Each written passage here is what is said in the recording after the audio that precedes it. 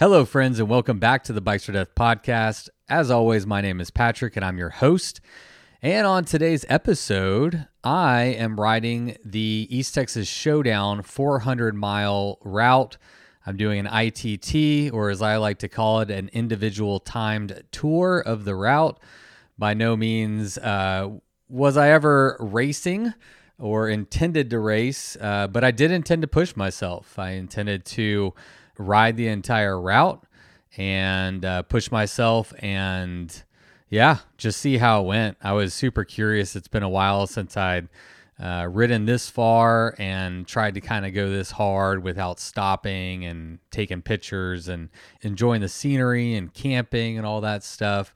But in true East Texas Showdown spirit, I thought I'd give it a go. So I decided to do an ITT about 2 weeks before the actual event started. And it was my hope to have this episode out before the East Texas Showdown. But it is the week after the Showdown. We had a fabulous turnout. We had a fabulous event. It started out a little rainy in the morning, but then the weather got absolutely beautiful. And we're going to be talking a lot more about the East Texas Showdown. In fact, on April 5th, I am recording a live podcast. This will be only the second time Bikes for Death has ever done a live episode. So that episode is going to be all about the East Texas Showdown, and I have 4 great guests that are going to be joining me, and we would like to invite you to join us as well. That episode is going to be recorded live at Cycle East in Austin, Texas on April 5th, which is a Wednesday at 7:30 p.m. And we are setting up an RSVP. It's all free. We want you to come and enjoy and be a part of the conversation. But we would like to have an idea of how many people are coming so we can plan accordingly. So we will be throwing up an RSVP soon. It's not ready yet, but just watch our social media channels, newsletter, that kind of stuff. You can follow me and obviously Cycle East as well. And we're going to be putting out more information about that very soon. And so for that reason, because we're doing that whole episode on, let me mention who my guests are going to be. I skipped right over that part. So I have 4 guests that are going to be joining me on that episode. Russell Pickavance, who is actually the owner of Cycle East. We got Ariel Marlowe, who did the lowdown this year, and Stephanie Hall and Hannah Simon, who shared first place on the women's showdown category. So that's going to be our lineup. It's going to be a great time. We are going to have a lot of fun. So please join us for that. And since we are going to be talking a lot about the East Texas Showdown in the future, I'm not going to talk a lot about the race right now. It went great. Today's episode is me. I take you along for the ride. I record interactions along the way with people I see on the side of the road, with attendants at the stores that I stop in, and essentially just try to take you along for the ride, share my thoughts. I did a similar type episode like this back in October when I rode the lowdown, and that episode was pretty well received, so I thought I'd give it another shot, take another stab at it. One note, I guess, about this episode is that towards the end, I recorded a rather long segment during the ride, and I had my headphone microphone thing in my ear and ready, but I failed to plug it into my phone. So the audio quality goes down pretty substantially there for a good chunk of time towards the end of the podcast. That's my bad, but I couldn't really recreate it. Just going to have to pay more attention to that in the future, and I apologize to your ears right now. But now I'd like to invite you to join me as I take a stab at the East Texas Showdown 400-mile route. And we'll talk a little bit more about this on today's episode, but through a somewhat comical turn of events, my editor, Ben Crannell, ended up joining me doing his own ITT. So we're going to hear a little bit from him as well on today's episode.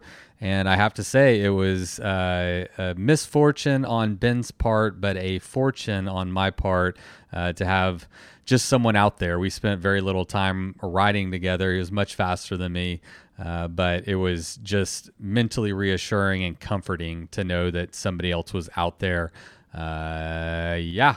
So, listen, we're going to make it short and sweet today. No patrons, no ads, no nothing. This is a complete freebie throwback. So, without further ado, let's get into my episode with me.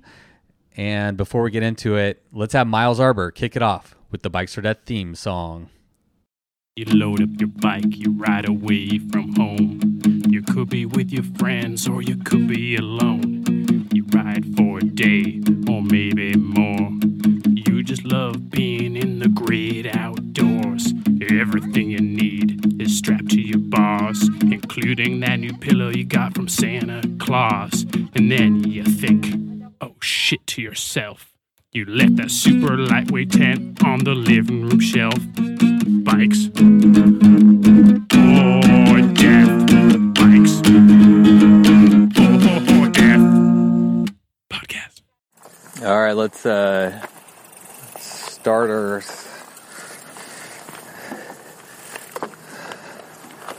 Woo, first pedal feels good. Oh wait, I gotta start my Strava or my Ride with GPS.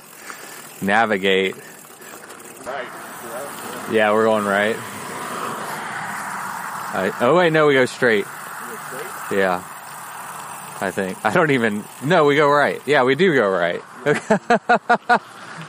I know what I'm doing. That's so funny. Immediately missed the wrong. Yeah, missed the very first turn on your very own route. Well, it's kind of confusing because it's like an intersection of like 4 directions on the map. Yeah. Okay, only 399.9 miles to go. No, I can't look at that number. I don't look at that on the screen ever. Yeah, I try not to look at it too much, not worry about it. All right, good morning.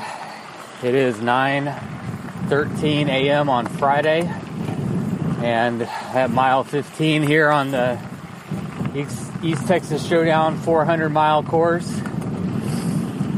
15 miles in, we hit the first little bit of gravel here on Old on Alaska Road, or Old Groveton, depending on what map you're looking at. And I figured I'd just hop on and get this party started. I had kind of thought about recording a intro to this episode before I actually got out here, talking about my goals and my fears and my setup, but I didn't, and I think that's because I've just been kind of anxious, and honestly it didn't even feel real until I got on the bike this morning. And even now, about an hour in, I'm just now starting to kind of sink my teeth into what I'm doing and start to wrap my head around it. It's going to be a long time on the bike, but I'm in a good mood. Spirits are high. Had a lot of anxiety and just nerves going into this morning, and I think a lot of that is I haven't done a ride this long in 5 years. Actually, I did the Grand Gravel 500. I started that 5 years ago, almost to the day. I started it, the anniversary for that was like 2 days ago. So it's been 5 years since I've ridden my bike this far in this manner.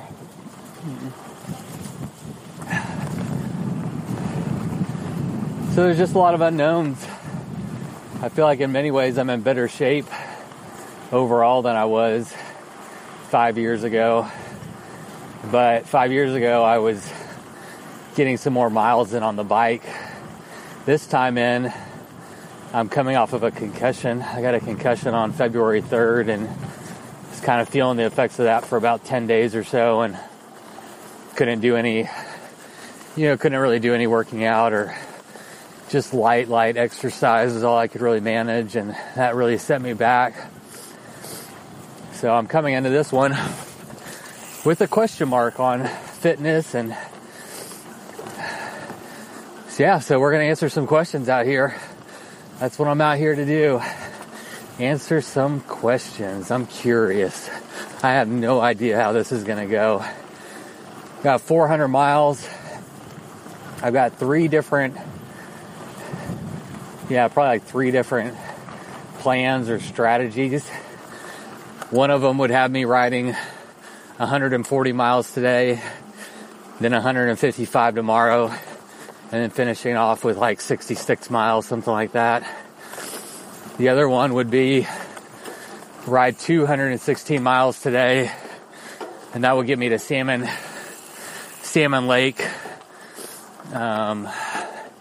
sleep there, and then from there either finish off the remaining 184 miles or whenever I pass the Bullet, I could even take a nap at the Bullet before I finish the last 66 miles. So those are kind of the options that I feel like I'm juggling, and don't really have any goals other than I want to finish. I know everybody says that, but I don't really care how fast I go. I'm not trying to set any records, that's for sure. But I am going to try to push myself, which for me looks kind of like a slow and steady pace for 400 miles with as little stopping as possible for resupplies and whatever. I mean, I say that, but my definition of like brief pit stops is like much different than other people's. But we'll just see how it goes. I mean, if I rode my bike for, like, let's say I get to Whataburger, which is at mile 140, I might not mind hanging out there for a period of time. I have no idea. I'm just going to see how I feel. But yeah, so as you can tell, I don't really have a plan. I'm literally just going to wing it. But one thing I can tell you I'm planning on is not camping, because I have zero camp gear. None, not even an emergency bivvy, nothing. So the best I can do if I want to camp would be to put on all the clothes that I have, which isn't very much, and go sleep in some pine needles, which I don't plan on doing. And so, yeah,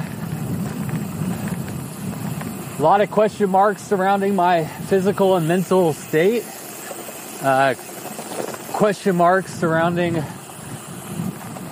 what my actual plan is and what my goals are. Question mark whether I need my sleeping gear or not, who knows? But like I said, I'm out here to answer some questions. I'm going to find some answers. This is a truth-seeking bike ride. What else? Let's talk about my bike. Let's talk about my setup this year. So first off is the bike itself is a Panorama Kata-Den, which is Panorama's carbon gravel bike. And had this bike for probably like 5 months. Really like it, like a lot. It's super fast. It's a great bike, fits great, really comfortable. But this will be the first bike packing trip I go on with it. And like most bikes, it feels good weighted down. But so that's the bike, and then we're getting to Old Groveton, actual meat and potatoes. It rained last night. We had a big storm come through, really high winds, like 60 mile an hour winds, and in areas around us there was tornado warnings and tornado watches and whatnot. So I'm hoping that rain will kind of knock some of this sand down and make for a little bit faster rolling, less dusty. And so far, what I'm seeing of Old Groveton is pretty nice. I'll add more commentary as I see more of it, because I know people who are going to be riding out here in the East Texas Showdown here in a couple weeks are going to be very interested in this road's condition. But right now, I'm tempted to say it's almost fast rolling. So yeah, I got my panorama catted in. I just got in some Rottgeist bags. I'm running their wedge triangle bag in the frame with a 1 liter Nalgene on the seat down tube and a 1 liter Nalgene on the down tube on the bottom of the frame. I got their Cache top tube bag, the extra large one, and it is a monster, but I love it. Hold all my electronics in there. My little medicine and toiletries are in there. Anything I need to access quickly. I've got in the very front, I've got a little bar bag from Farewell Bags out of New Mexico. And it's just tiny. Like, it's probably like only 2 liters of volume. It's very small. And right now there's nothing in there. It's just for me to stuff some food in or throw my puffy in, or, just extra storage essentially. Then I also have 2 handlebar bags. And one of them, I've got like clear glasses for riding at night. I got some peanut butter sandwiches, gloves. And the other one is empty, and that one's just for trash primarily. One thing I got up here is this little lock, and I'm not going to call it a bike lock because it's more like a luggage lock. It's very lightweight and not very secure, but I just wanted a little something to be able to tie my bike up with when I run into a gas station or whatever. Make it so it's not super easy just to walk off with my bike. And whenever I'm in these resupply places, I'm trying to be pretty mindful of the bike, and when I can, I bring it into the establishment. But just kind of see how it goes. Then I got my frame bag. In there I've got my tools, my pump, and peanut butter sandwiches, peanut butter and honey. I think that's all that's in there. I'm going it. I'll say that, like, one of the things that had me nervous was this is the second furthest ride I've ever gone on, and this is by far the least amount of stuff I've ever taken with me, and it just feels so weird. But it's also kind of exciting because I don't feel like I have anything, which really forces my hand in many respects. So from a food aspect, I'm relying pretty heavily on resupply points along the route. Just gonna refuel as I go. I started off with 6 peanut butter and honey sandwiches, and that's it. I have no goos, no electrolytes. I mean, literally nothing. So that's it. We're gonna see. And then for a seat pack, I got the Rottgeist Gondola, which is technically their dropper post seat pack. But it's only like 4 or 5 liters. It's real minimal. And I just have some clothes in there. So my clothing system is pretty minimal. I'm wearing Chubby's shorts, the Chubby's brand. They have like a liner on the inside and just like kind of an athletic short. No padding. That was another decision I made. I was tempted to bring like chamois to maybe put on the latter stages of this race or this ITT, but I opted not to bring them at all. So got 1 pair of shorts and I'm wearing them. And then what else? I got my my ASAT camo. It's a wool top layer, long sleeve shirt with a hoodie. Well, there's Ben. I can see him. I'm going to talk about Ben in a minute. He's out here with me too. So I'm wearing this long sleeve wool hoodie. And I've got on a puffy vest right now. And then I got on wool socks. And so this is the only shirt and pair of shorts that I brought. I like the long sleeve and I like wool. Long sleeve is great just to keep the sun off a little bit. It's not supposed to get too hot. I think the high is like 78 tomorrow. So not too hot. And, wool obviously performs well even when it's wet. It doesn't stink as much. So this is kind of my go-to shirt that I like to wear. Just because it's versatility. So then I got a lightweight rain windbreaker. I've got a heavyweight wool top, long sleeve top, and I've got leg warmers. I've got a wool hat, cycling cap that goes under the helmet, and I've got a little buff, a little like neck gaiter. And that is it. I think that is everything that I have on my bike right now, aside from like the charging banks and the lights and stuff. So yeah, very little for me. So yeah, that's what I'm running with. Now let's talk about Ben.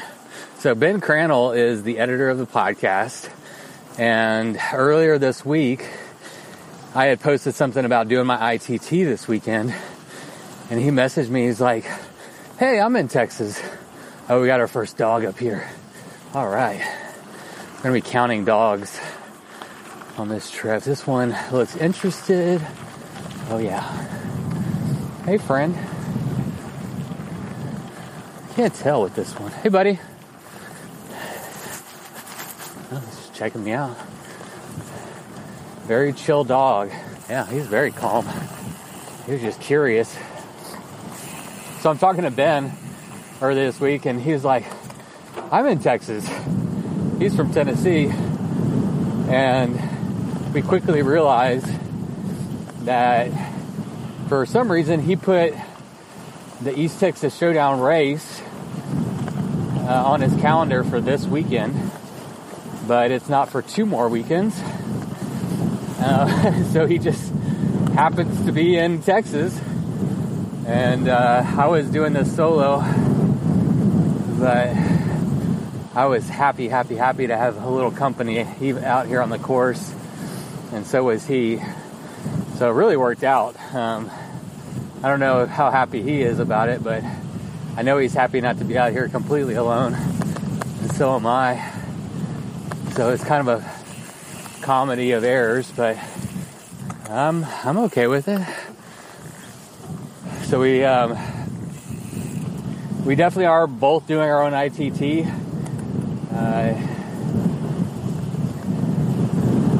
This morning, he had forgot his multi-tool, but luckily he camped right off of the route. And so whenever he rode past, he dipped in to get his multi-tool, and I pulled away. I just kept going. And so I was wondering how long I would keep a lead on him, because he's definitely a little faster than me. He's not leaving me in the dust, but he's probably averaging like a half a mile or a mile an hour faster than me, something like that. So he's just slowly poking ahead. But he caught me a little while ago. And we're here on Old Groveton, which you can see straight I can probably see straight like a mile at least right now. And he's probably close to a mile ahead of me. So, tell you what, man, like, the idea of coming out here on a solo ITT is a lot more intimidating than I kind of had thought about or realized. It's, nothing I'd done before. And it's kind of scary. were just like, I don't know if scary is the right word, but unsettling at a minimum. To just, if you know you're driving out here because you're riding 400 miles and then, in the morning you just roll out from your car by yourself. I guess I still don't know what it's like, but I know what it was like in my head whenever I was thinking about it. But luckily, okay. Watch out for the bridges on Old Groveton Road.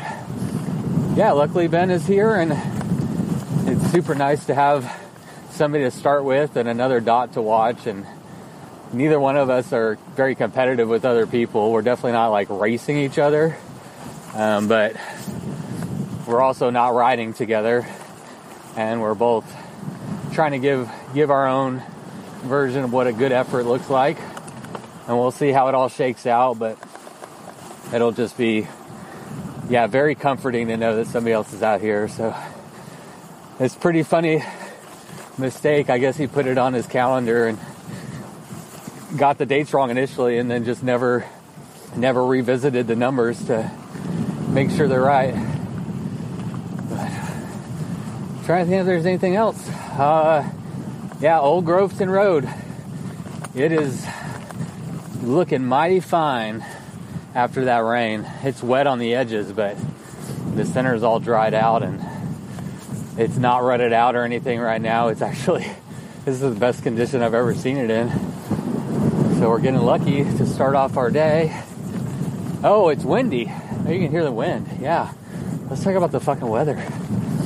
So last night we had that big storm roll through. I was actually going to start this ride on Wednesday initially, but the weather, wasn't looking good, and I'm glad I didn't because of all the tornadoes and stuff. That would have sucked. And then starting today, Friday through Sunday, the weather is just perfect. Other than today, we have some wind. The highs are going to be in the 70s, lows in the 40s all 3 days. Completely clear skies, no chance of rain. Today we've got 20 to 40 mile an hour winds with like gusts that go up to 40, I think, 30 something. And it's coming out of the northwest, and we're riding northeast. So it's kind of, a little bit into us, and if we're headed a little more east, and it'll be pushing us. But today's going to be a little more challenging with the wind, for sure. It'll be working against us. But today's the only day that's supposed to be windy, and then we should get really smooth sailing, hopefully, from wind and weather for the rest of the ride. So that's good. Kind of feel like, if we're going to have wind, and it's going to be a little difficult, doing it on day one when you have fresh legs is better. So the weather's looking good. We picked a good weather window. Overall, I'm feeling pretty good. Can't complain too much. We're only like 20 miles in. Long way to go. All right. I think that's it for now. Oh, I forgot to talk about my aero bars. I'm running aero bars. There you go. What else do you need to know? Yeah, I'm a big aero fan, aero bar supporter. Or actually, they're supporting me. Think about it. But I'm a fan just for comfort. But today they've been nice to get out of the wind as well. And then I'm running these Ritchie Beacon. I think they're 52 centimeter bars that flare out. I put some fresh gel tape underneath with 3 millimeter thick bar tape. Call them the grandpa grips. Try to keep some hand comfort. And see how things work. I'm mostly worried about how much pain I'm going to be in. I know pain is coming. I just don't know how much. Pain would include the saddle area. That's going to be yeah, it's just an unknown. You don't know what we're going to get. We're going to find out. So, no escaping it. All right, well, I see Ben up there. I'm not going to try to catch him. I'm just going to ride my ride. Don't worry about Ben.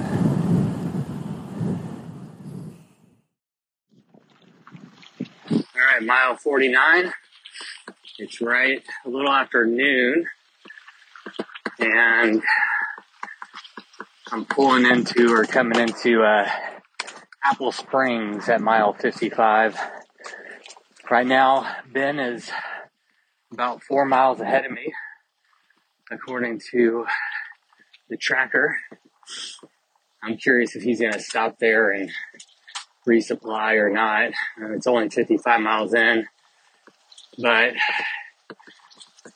I'm thinking I'm going to stop there for a quickie. They have a Subway and a grocery store all combined into one, and get a sandwich and something to go, because the resupply point at mile 75 in Ratcliffe it's not bad. I ate there, I don't know, I had a ham and cheese sandwich that was there last time. I might do that again. Just depends on how hungry I am. I'm trying to stay on top of my eating. So, yeah, I'm going to try to be quick with it though. Still feeling pretty good. So I'm in the National Forest, the Davy Crockett National Forest now. And this is just a really lovely stretch of road. It comes at about mile 45 on all the courses. And it's just a nice double track surrounded by loblolly pine trees. And it's quite lovely, especially on a day like this.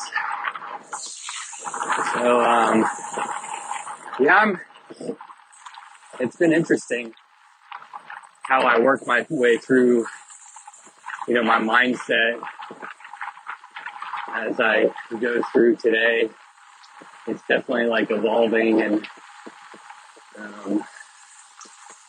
I'm kind of feeling, there's a good mud. That's the mud pit right there. What am I feeling? Feeling good. Some things hurt, but nothing too bad. So we're not even going to talk about them yet. But I'd say that, I'm just really trying to pay attention to what I need and just focus on just moving forward. Even if I'm not going real fast, I just want to see how far I can, I just want to go. I don't want to stop and fiddle around, at least right now. I want to make as many miles as I can while I'm feeling relatively good. So, yeah, it's been fun, Ben. He's like 4 miles ahead of me, 5 miles. I'm curious if he's going to stop. And I know he doesn't need to. I'm pretty sure with the food and water that I know he has. But yeah, I'm not really racing him. But it's fun I'd like to catch him, partly just to say hi. I know it would be fun if we would leapfrog each other a few times or something, just to keep it interesting. But I don't know if I'll ever see him again. We'll see.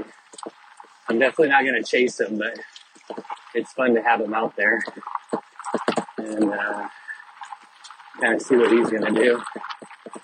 But, so I've been doing some math. Instead, I'm at mile 50.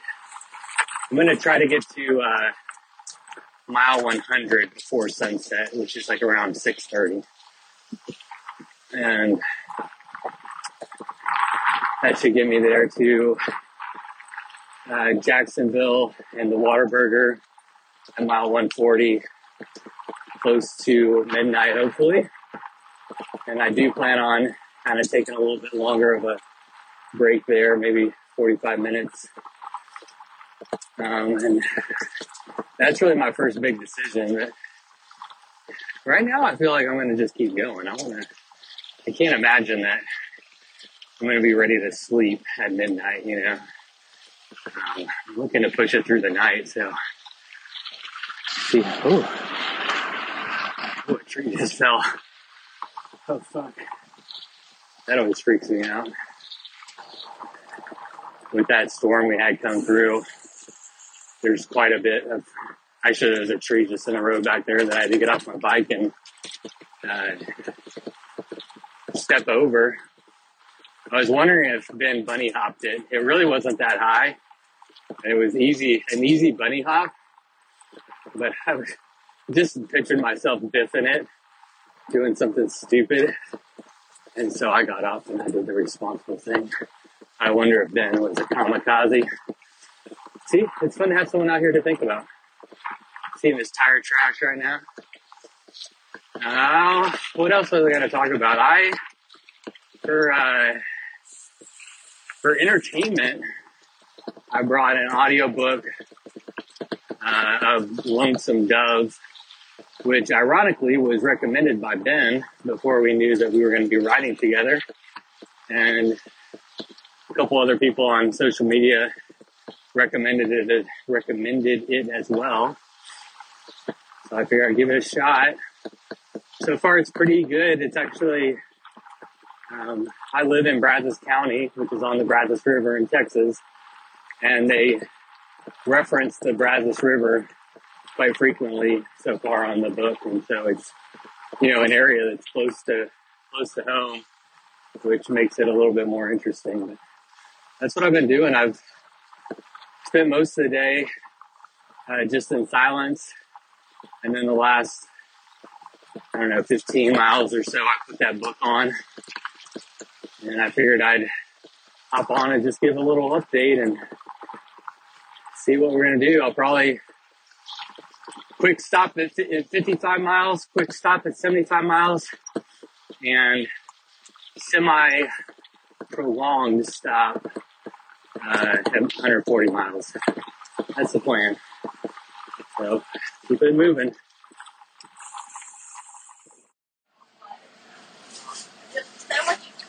I'm going to get 2 of these raspberry cheesecake and 1 chocolate chip cookie, please. And that'll do it.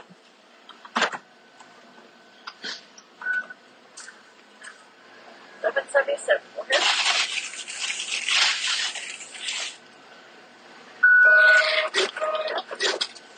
Thank you. Thank you.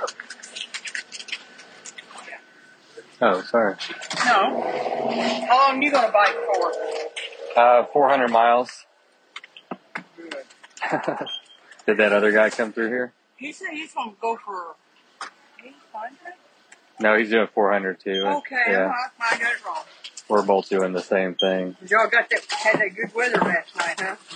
Well, that's why we started this morning. 3:43. It takes a lot to ride a bike that long. I didn't even hear it last night. I slept through the whole thing. And they said it was thundering and lightning and all that stuff, and I wasn't paying no attention. I went to sleep with my earphones on, and I'll never do that. I did that one time. I mean, I don't remember. Thank y'all so much. You have a good one. Appreciate it. All right, got my stuff. Oh, and my bike is still here. And glad this place is here and they're nice, but it always takes an hour and a half to get anything in there, I swear. They are nice though. Did you need help with anything, sir? Yeah, I'll get a cheeseburger. There's a mouse right there. I'm just joking. What is that? Oh, I'm so nosy. it's just a microphone. It looks like a little baby angel. It's for my headphones. So when I'm talking, Oh, it's not. it's for the wind. It blocks the wind out. Oh, okay. Yeah, I know. It looks like I think they sorry. call it like a rat tail or something like that. Yeah, it looks like a little mouse right there. Yeah. I like that shirt too. Thank you. Come over here and get whatever you need. Okay. Yeah, I'll take a cheeseburger and I'm gonna look around a little bit and grab some stuff. My oven's cold, so it's gonna take about 20 minutes. Is that okay? I might Would a deli sandwich be a little faster? Yes, it would be a lot faster. Okay. I'll do that. I'll Do you like it on white or wheat? wheat. Yeah. Are you going to white? Yeah. Oh, okay. Did another guy come through here? Carbs, huh? Yeah. I need a lot of stuff. Did another guy come through here? Yeah, he came through. Yep. So you've gone 70 miles today? Yeah, this is mile 75 so far. We're doing... How far are you going to go today? I don't know. I'm going to try to get to at least 216. And then... Today? Well, it'll be tomorrow at some point. Oh, okay. Yeah, I don't know. Maybe like... I was telling him that I probably wouldn't make it past the driveway. I'm in pain. It hurts a little. But I'm trying to get it over. And I would get better and better, and I could do it.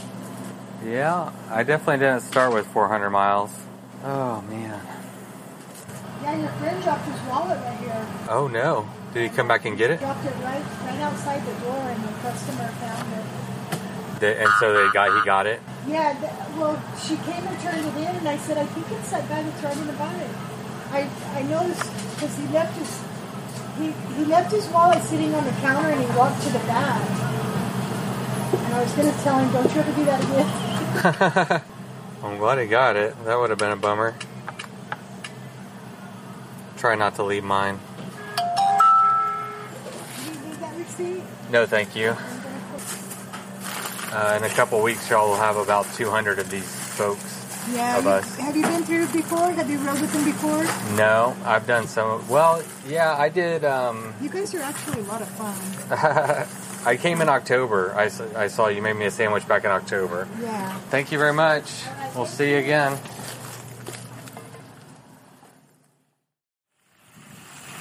All right, mile 77, 3:45 p.m.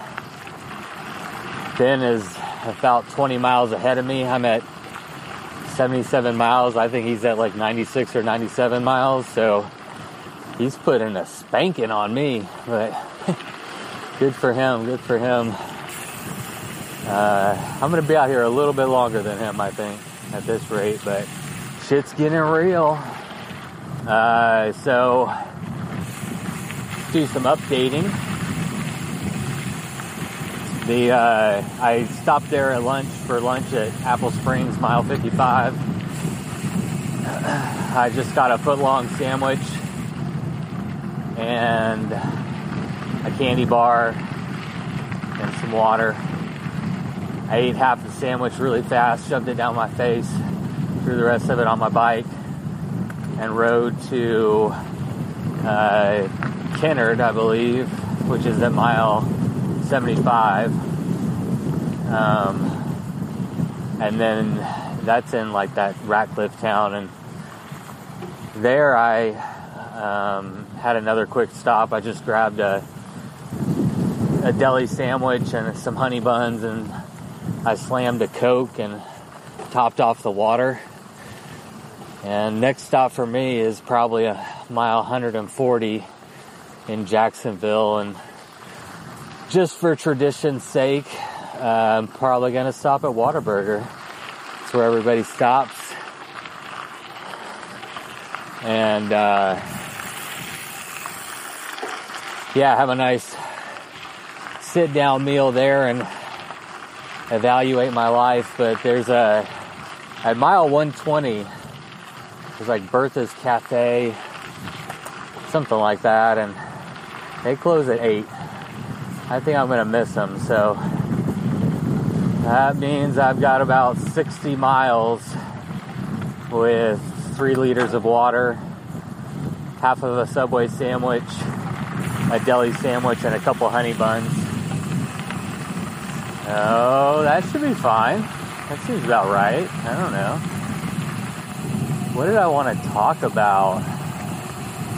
I had very important things to say, I'm telling you. And it was having all these profound thoughts, and then I hit the recorder, and of course they're gone. I've got a new goal. The goal is not to go fast per se, but it's to get this over with as fast as possible. That's what's motivating me now. I feel like at some point it's just going to suck. And the faster I can get that suck over with, probably the better. And I'm also wondering if how far you can go, and if you could essentially do the route and finish before the repercussions of your actions have fully had an opportunity to catch up to you.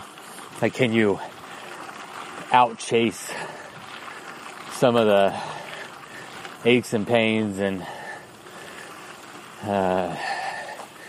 caloric deficit? I don't know. I don't even know what I'm talking about. What can the human body do? That's the question. What can mine do? No idea. We're going to find out. So that's the goal. I just want to get done as fast as possible. So that's what I'm currently thinking. That's what's on my mind. And that means that when I'm going into these resupply spots, I'm being pretty fast for me. I think fast I'm not like running through there, but I'm not dilly-dallying. Getting what I need. Whenever I'm going into town, what I do is evaluate, how many miles I have till the next POI, what I currently have, how hungry I am. I just, do an evaluation. I'll probably start doing this about 10 miles before I get to the next resupply. And so then I determine what I need. General idea, usually pretty specific. And that way, whenever I go into the place, whatever it is, I already know what I'm looking for. I got a list in my head. Go in there and grab that and get out and get back on the bike. And I'm not trying to go fast, but I'm just trying to. I know that it's been proven on this podcast many a times that going fast. To go fast in bikepacking, you have to be efficient with your resupply points. You can burn so much time off the bike. So I think that's going to be a big goal for me, is just try to keep it moving along and get it over with as fast as I can. So far my body feels pretty good. I definitely haven't hit any kind of wall or what's the word I'm thinking of? What is that called? Oh, I haven't bonked or anything. Yeah, I haven't bonked or anything. I think I'm doing a decent job of keeping my gas tank fed. Trying to just be eating something probably every 30 minutes. And drinking water. I haven't been drinking a ton of water. It's so cool and nice out that I haven't had to drink much water, but that might catch up to me. But I've peed 3 times in 70 whatever miles. So I feel like that's pretty good. So yeah, and the pee was only a little bit yellow, not super dehydrated yellow. You know what I'm talking about. So I feel good, even though I haven't been drinking a ton, just listening to my body and looking for clues. That's what we are. Bikepackers are just problem solvers. And what problems am I currently dealing with? I tried to stay optimistic about this one, but my back has been really tight, and like there's a really bad knot in it. And it's been there for a few days before the ITT, and I just kind of hoped that it would work its way out, I guess. I get those sometimes from stress or anxiety, or I just hold tension there in my back, and I've been feeling that. Luckily, it's not too terrible. It's probably a 6 or a 7. But I am hopeful it'll kind of work its way out. I don't know. If it stays like this, I can definitely keep riding with it. Yeah, so we'll see. I also, my butt's like not super happy, but not super mad. Sometimes it doesn't even feel bad at all. So I haven't got to that point of no return where every little time you touch it, it's so sensitive. The wind has been a major player in today's effort. It's just been crazy. It's mostly coming from the north. It's coming from the northeast. And I would say about half the time it's been into us, and about half the time it's been either a side wind or a slight tailwind or something. Right now, definitely getting a headwind. But it hasn't been too miserable. It's actually kind of kept it a little bit interesting. You really do get so excited when you get a tailwind after just being beat up by the wind for, hours or whatever. But, I also think it's a little more tolerable because the next 2 days are not supposed to be too windy. And even once the sun goes down tonight, the wind's supposed to die. And the sun should set in about 3 hours. So I'm looking forward to, just like kind of a calm, peaceful night after a wild day, a windy day. Wind just makes everything more like hectic,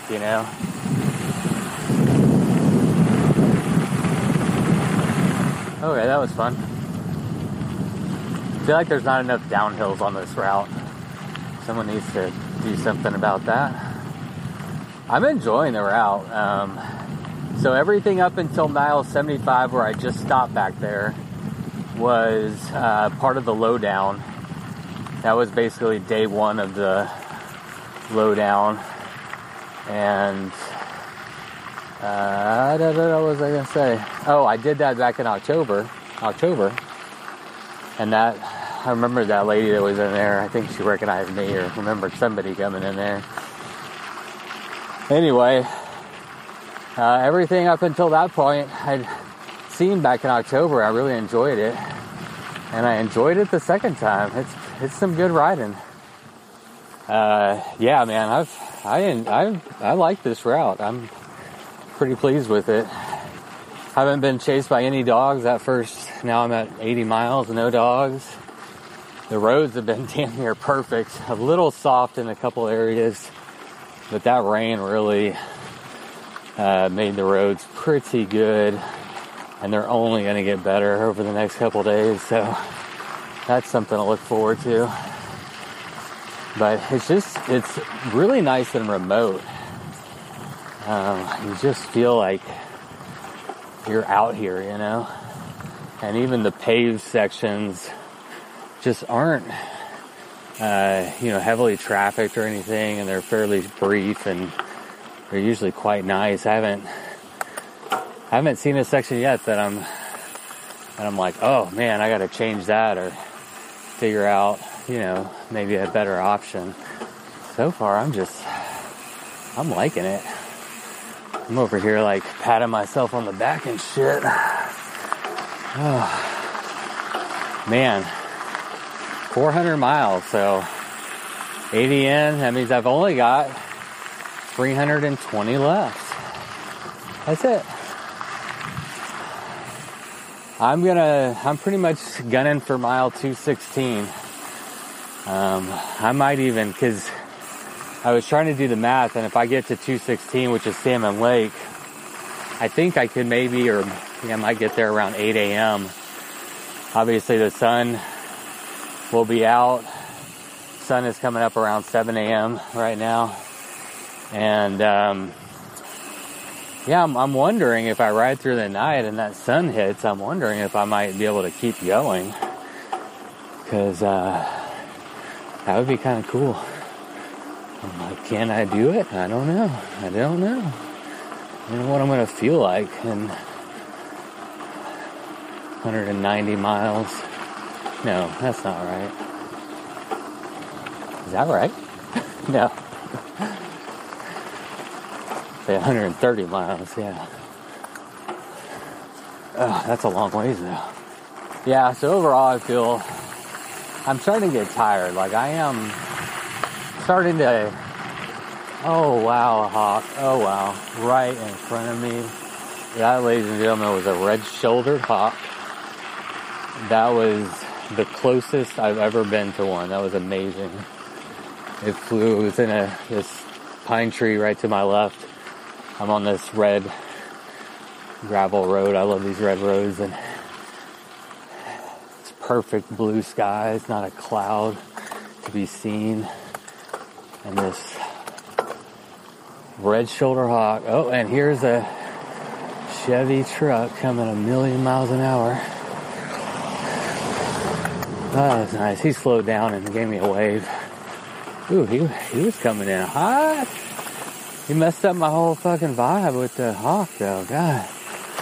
Anyway, it was cool. I saw a hawk. You should have been here, alright? I was trying to paint a picture, and that guy just ruined it. It's fucking... I'm going home. That's it. Ride over. Yeah, I like this route. Oh, I hope it stays this good. Alright. Oh, Ben's kicking my ass. But I do know a little insider information.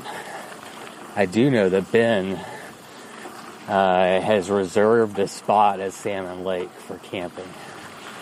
And I know he's got camping stuff. He's got a pad and a sleeping bag, I think. He's gonna sleep out under their pavilion. But yeah, he might be faster than me, but I'm wondering if I can just go without sleeping. I wonder if I can get tricky. Because I know Ben likes to sleep. I like to sleep too. I shouldn't say everyone likes to sleep. But I know he starts getting sleepy around like 9:30 and 10. He edits my podcast. And that's when he stops texting me back. So I'm going to use all this information and maybe pull a fast one on old Benny. That's right, Ben. I'm coming for you. I'm so glad he's out here. Oh, here's some dogs. Alright, I'm going to keep recording so we can get this dog interaction. Alright, we got ourselves a medium size, kind of like a golden. Hey puppy. Hey, go home. Some kind of sporting dog, no bark. Man, when they don't bark, he's wagging his tail. When they don't bark, though, sometimes you just wonder if they're gonna fucking go straight for bite. The bark at least kind of gives you an indication of how upset they are, or if they're just playing, or so. Anyway, I'm alive. And I'm rambling, which is actually great.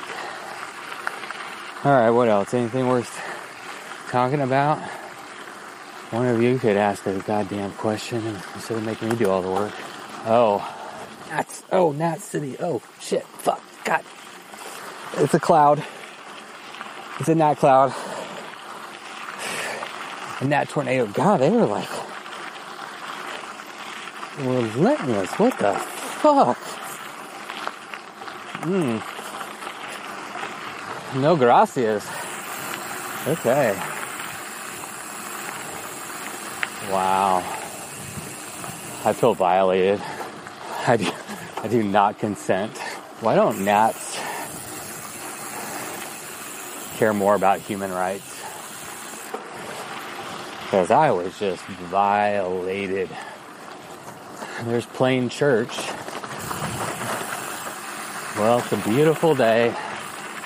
I was talking about the gnats threw me off. I also took a caffeine pill. I think it's 200 milligram, which I believe is like 2 cups of coffee, maybe 4 cups, which is fine. I drink a lot of coffee, like 10 cups before noon. So, yeah, I'm just trying to, I'm not lagging too much right now, but I'm trying to keep things positive. I'm trying to keep my energy level high. That's what it is. I want to keep my energy level high. I kind of don't want to hit a low. I want to keep being happy and having fun and feeling good for as long as I can. You can be feeling so poo-poo, and then you get to a downhill, and oh, this is a good one too. Mile 82 on the route. Oh yeah. That was fun. Oh, the temps are getting good. It's 4 o'clock now, and it is getting like cool. It never got too hot. It was like a little, almost like warm, but it's starting to feel just fucking fabulous right now. It's gonna be a nice night. All right, well, I'm gonna either sit in silence or listen to my book. I don't know. I'm gonna listen to my heart and see how I feel.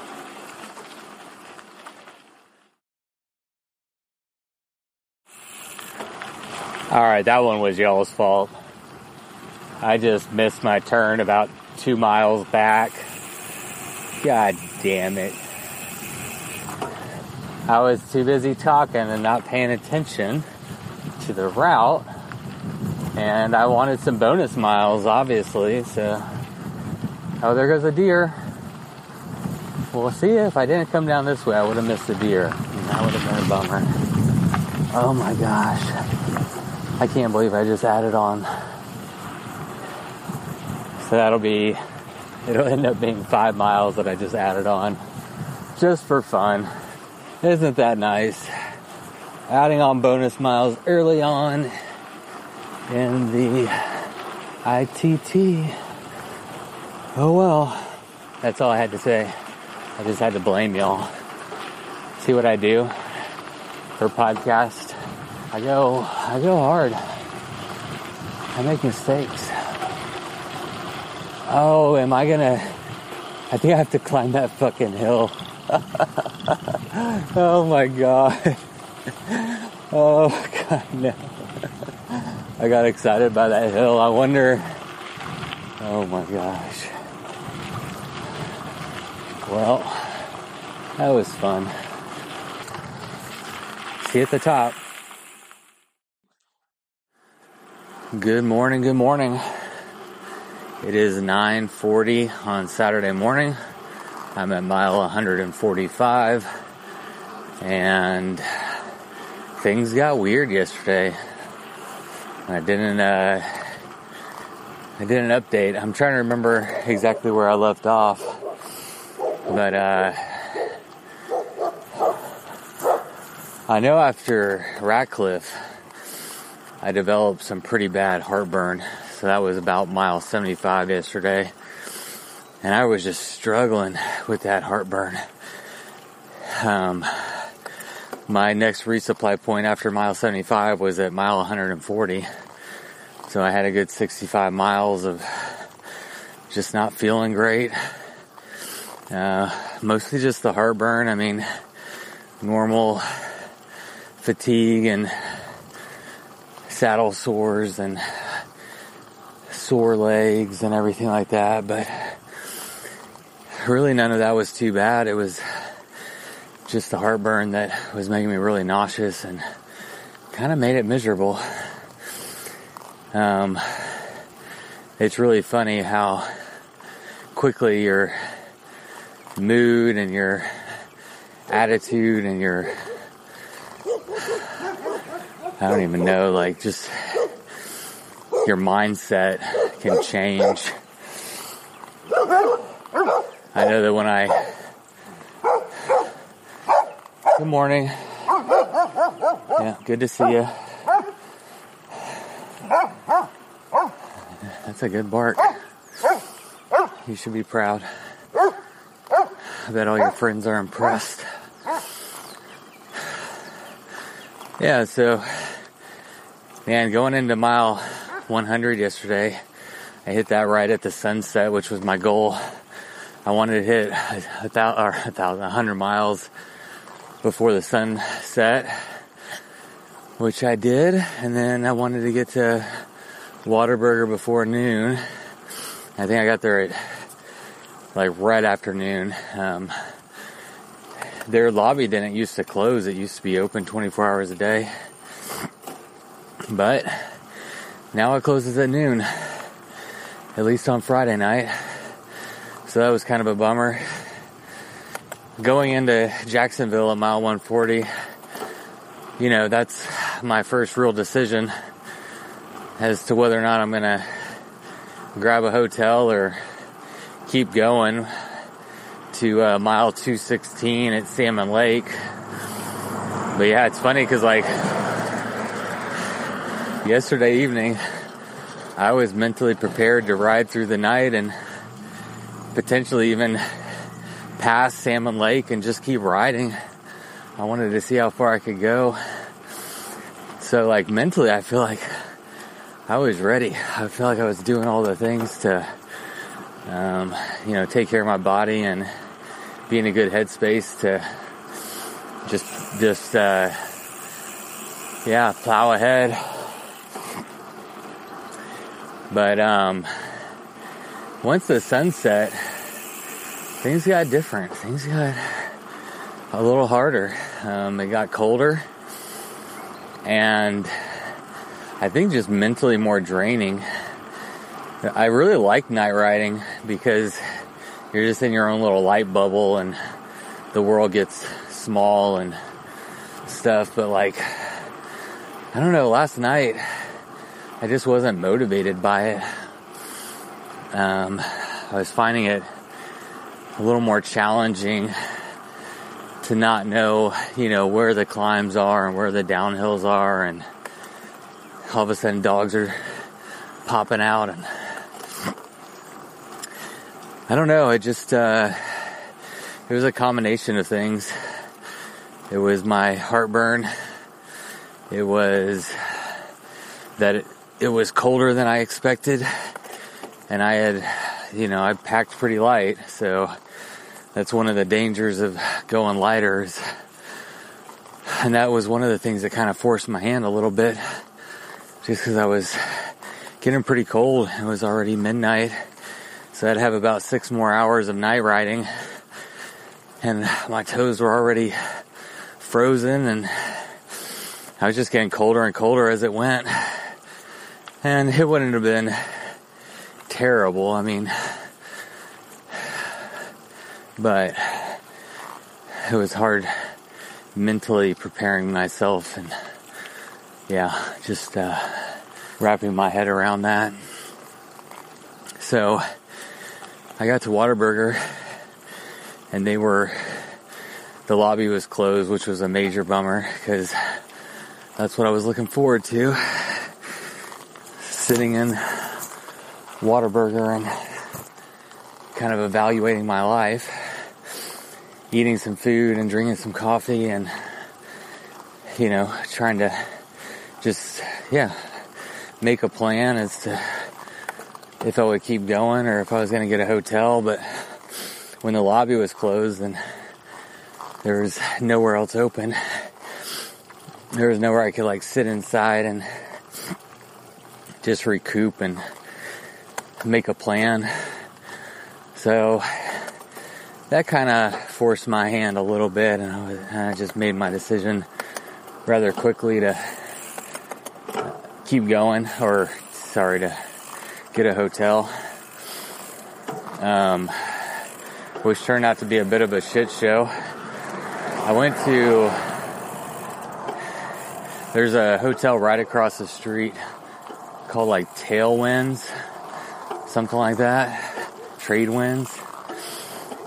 And I booked a spot on booking.com before I went there. So I got there and like the guy was a complete asshole to me. It was like, close to 1 o'clock in the morning. I roll up on my bike and he's like, I tell him, I say, hey, good evening. I got a reservation here. He said, with me? I said, yeah. I did it through booking.com. And he said, well, then you have a reservation with booking.com. You do not have a reservation with me. I said, okay, well, I'm not sure what you want me to do here. And he told me, he asked for my ID. And I meant to bring my ID, but I forgot it. I brought my cycling wallet with just some cash and my card, and that's it. And I meant to put my ID in there, and I forgot it. So this guy, he said he couldn't check me in without an ID. And I said, dude, I rode 150 miles, man. It's the middle of the night. And he just pointed at this sign, didn't even say anything. He just tapped on the glass, and the sign said, ID required to make reservations or whatever. So his whole demeanor was just really shitty towards me. He was, ooh, this is nice, but I'm trying to make sure I'm going the right direction,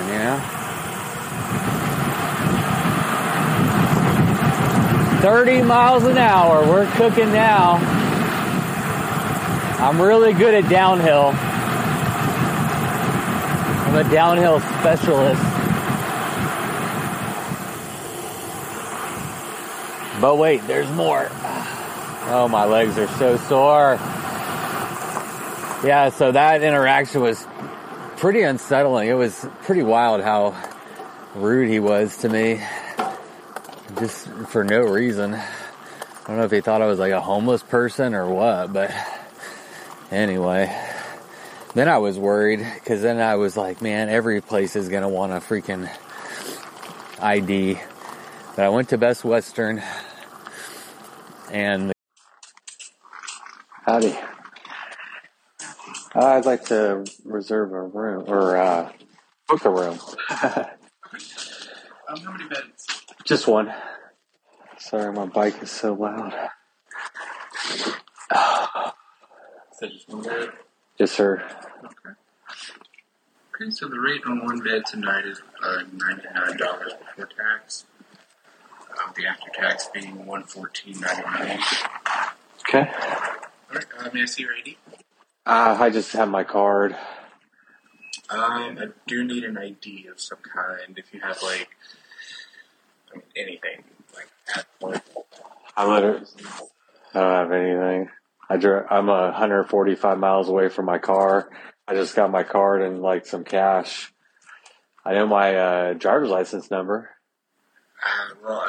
The thing is, I just need an ID so that I can verify that the card is, and that's not to say that you may have taken the card or something, but just to verify that the card you're using is yours. Okay. Yes. Can I pay on one of those online things? If you can book it online, I suppose. Okay. Let me do that. Thank you. I'm riding 400 miles, and that would have... Yeah, I definitely don't want to risk it. I appreciate it. Next time I'll definitely bring an ID. I didn't even think about it. So I just booked it in the lobby right there, and he got me a room, which was pretty sweet because, I was definitely thinking that I was going to just keep riding or sleeping behind a church, or I don't know what I would have done, but once you make up your mind to sleep, you're kind of set on it, and the idea of keep moving and being out in the cold the rest of the night was a real bummer of an idea. So I was very happy to get that room. And yeah, I got the room and ate my Whataburger and drank some water and went to sleep. I probably got in bed. Yeah, I got in bed at like 1:45 and I set my alarm for 7:30. But I didn't get out of bed till like 8:15. And it's easy to justify sleeping in a little when you know you're riding 155 miles today. And you rode 145 yesterday and you're already tired. It's easy to think to yourself, you know, I could probably use an extra 10 minutes here. That's probably okay. So, yeah, that's yesterday. Overall, like, I'm not bummed. Like, it would have been cool if I could have kept pushing. But, you know, one of the plans that I had written down was the one I'm currently doing, which is 140 the first day, 155 the second day, and 100 the third day. So that's the plan I'm on now. Yesterday was, on paper, yesterday should be the most challenging day of the ride. The wind was just absolutely crazy. It was a headwind much of the day. But the wind was just swirling, so it was just impossible to get into any kind of rhythm. Like, it's at one point it's like behind you and then it's in front of you, and it's just it's everywhere. You know how wind is. It can be a real pain in the ass, you know? But not only that, but yesterday had the majority of the climbing on the route. So all day we were climbing, and we had the headwind. So it was overall probably the most challenging day on paper. Today is about 10 miles more, but mostly downhill over that 150 miles. And the weather today is just perfect. High of 75, legitimately not a single cloud in the sky, just blue skies and no wind. There's like 2-3 mile an hour wind today, so it would have been cool to have a tailwind, you know, if I want to be picky here. But no wind and mostly downhill. Sounds like a good day on the bike to me. So, yeah, so the goal is to get to Trinity, which is about mile 300 on the route, and get a hotel there. There's like they have a hotel and they also have like a Airbnb type thing, like a cabin. So I'm definitely a little concerned about this ID thing. I don't know. I mean, there's not much I can do about it. I'm just gonna have to sweet talk one of those places into letting me stay there. It's not gonna be quite as cold tonight. I think it's gonna be about 5 degrees warmer. So, you know, the next option after that, after Trinity, is the Bullet, and that would be at mile like 335. So I'd have to go like another 35 miles to get back to the Bullet and sleep there. So that's what I'm working with today. Let's do an evaluation. My knees, my left knee in particular, it was hurting all day yesterday. It just feels like there's a bunch of fluid in there. I don't even know. It just feels stiff and grumpy. Right knee is just like normal grumpy. My sit bones, man, this morning they were all inflamed and swollen and stuff. And they were really tender to get on, but it's crazy, like, after a while the saddle pain just like goes away. At least it is right now. I mean, I can feel it, but it's not that bad. Yesterday my back was really tight. I've been carrying a lot of tension in my lower back, and I don't want to jinx it, but it feels like it might have let up last night, which was another reason why I was thinking about sleeping, is just to, oftentimes if I sleep well, it just relaxes those back muscles and I wake up and my back is feeling better. So I was hoping for that, and that seems like it might be what's going on, which is really exciting.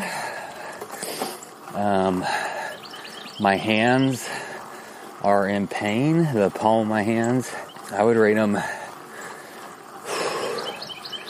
probably a 6, between a 6 and a 7 out of 10. My wrists are sore.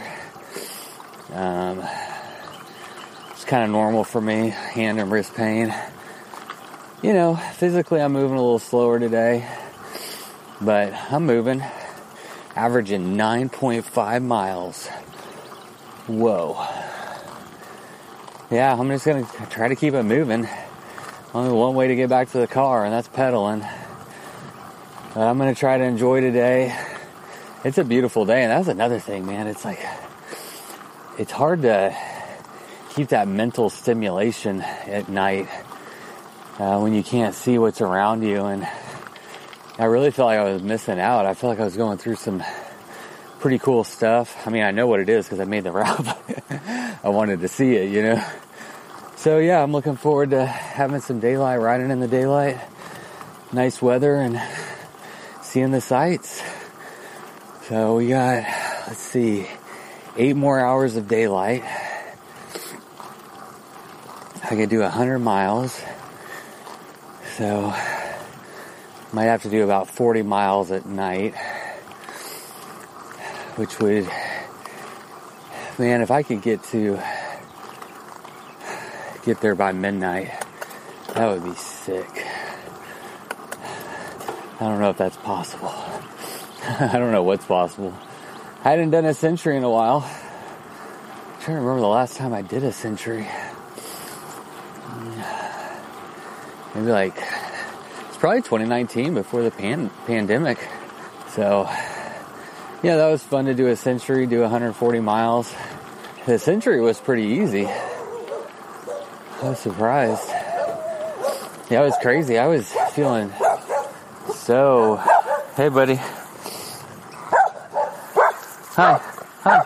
Hi. Hi.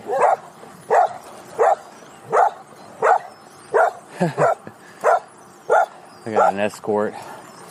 Oh, hey, the cows are coming to say hi. Oh, hey, y'all think I'm feeding you? Wow. They all ran over to the fence. I'm popular in this area. They know who I am. Hey, there's that Bikes or Death guy. We listen to your podcast. It's so good. Ride your damn bike. Thanks, guys. Yeah, it's funny how quickly your kind of mindset can change and your energy levels and everything. I thought I was riding through the night last night. I thought I was going to get till sunrise and try to tough it out and keep riding. But it turns out I'm not that tough, which is fine. This is not the way that I usually like to ride. It's fun to do, though. It's fun to push yourself. But, you know, usually I'm wanting to soak in the vibes, enjoy the scenery, enjoy a fire, maybe a burr. But that's not been my mindset on this one.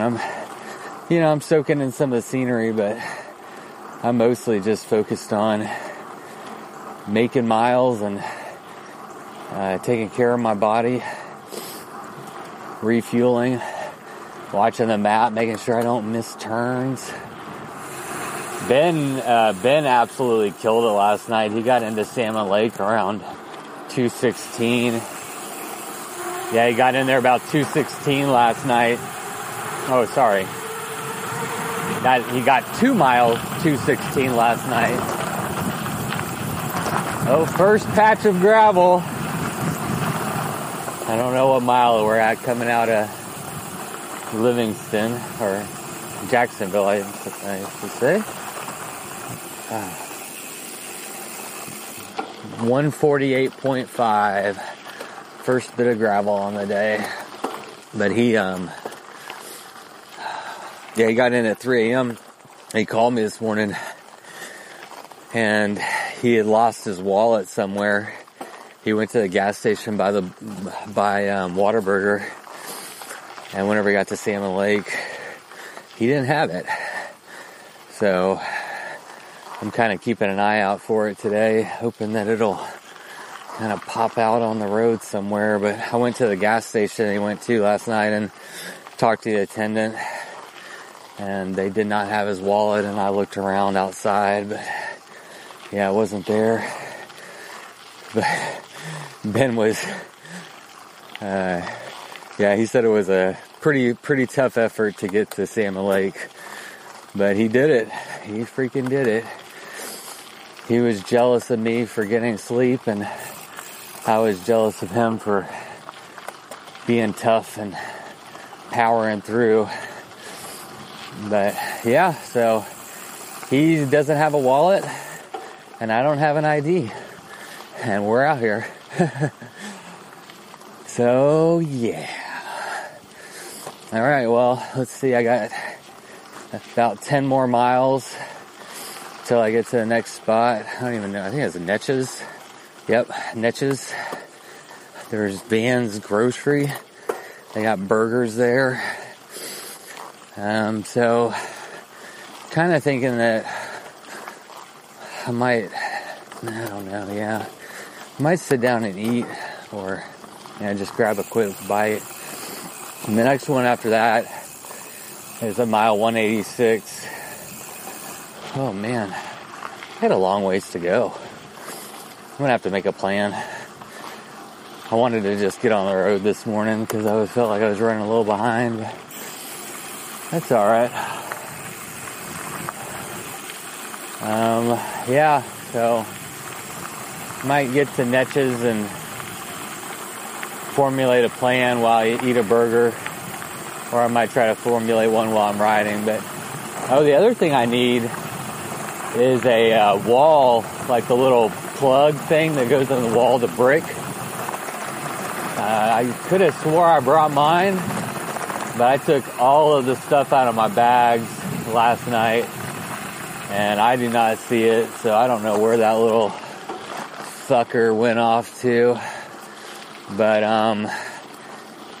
so I've just about depleted one of my power banks, and I got one more left over that is a smaller one, but I'm gonna need to charge some electronics for sure, so that might force me to kind of hunker down at a restaurant and charge some stuff while I'm eating. So I went into a gas station this morning to try to find one of those little bricks, and they didn't have one. So I'm also on the lookout for one of those. So, we'll see. Yes, ma'am. I was going to say, I don't know if you want to put it here because we don't have cameras right here. I'll take a chance. I'll keep an eye on it. Okay. I mean, we have cameras on the other side, but we don't have one on this side. Oh, yeah. But, I'll look. Okay. I appreciate it. What do I need? Oh, yes.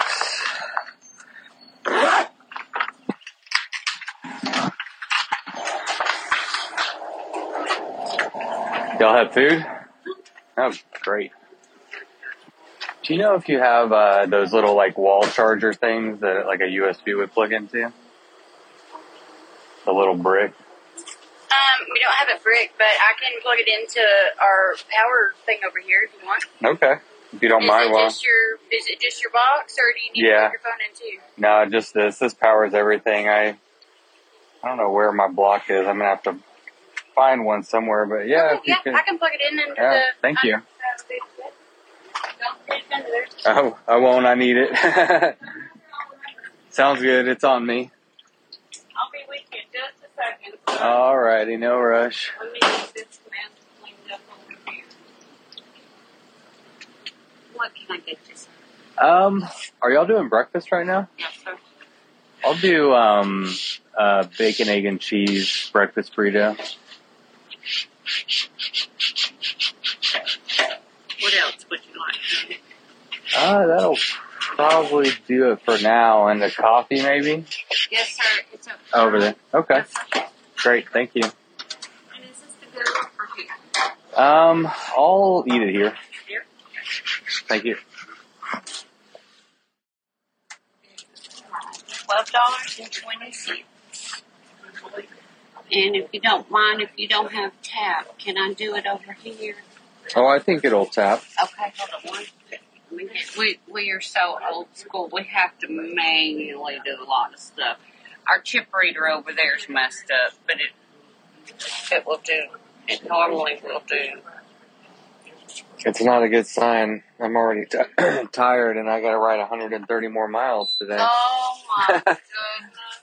Trying to wrap my head around that one. Yeah, I bet. There we go. Would you like a receipt, sir? No, and I don't need a bag either. Oh, are you sure? Yeah, I'm going to put it on my bike. She was charging a power bank for me somewhere down there. Okay. I'm not... Let me see. No, actually, it's not. Oh, I think Ben thinks it's plugged in. Oh. Thank you so Here you much. go. I had to figure out how to know if it was charging. Oh, But then I seen the lights yeah. in, because the ones that I've seen, you push the little button and it tells you what percentage it's on. right. And so I didn't see that. And I was like, well, I need to make sure it's charging. This one's What's just the old. point? Yeah, And no. so then I seen the lights flashing and I was like, oh, it's charging. Yeah. No, you're good. I appreciate it. My other one tells the percentage, but this one's old and it doesn't do it. Right. Thank you. You're welcome. Be safe on the rest of your trip. I appreciate it. Hey, kitty. Hi, kitty. Hi, kitty. Okay, it's 2:30. 43 miles in on today at mile 181 on the route. And coming into town, it's getting hot. Getting a little toasty. Not terrible, but a little warm. It'll start cooling down. Like by 3:30, and 4, it'll really start. Temperatures will really start coming down. So that isn't bad. So wanted to just hop on and share some thoughts about today. What's on my mind? The biggest thing on my mind is charging my electronics.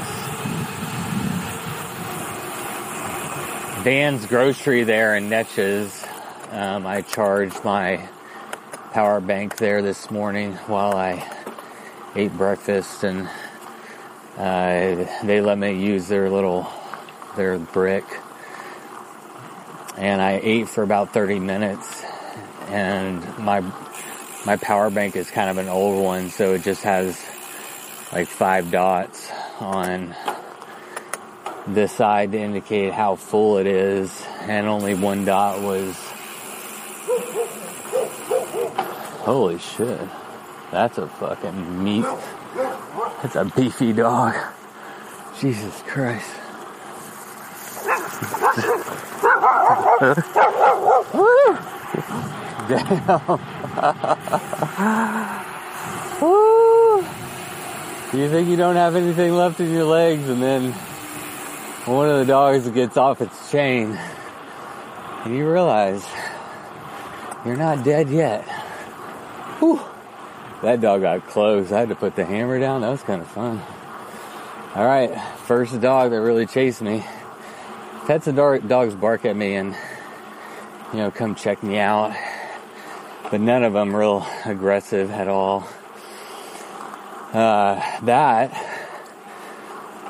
So that's at mile 181 1.5 on the route. Anyone who's doing the Showdown. Oh, that is cool.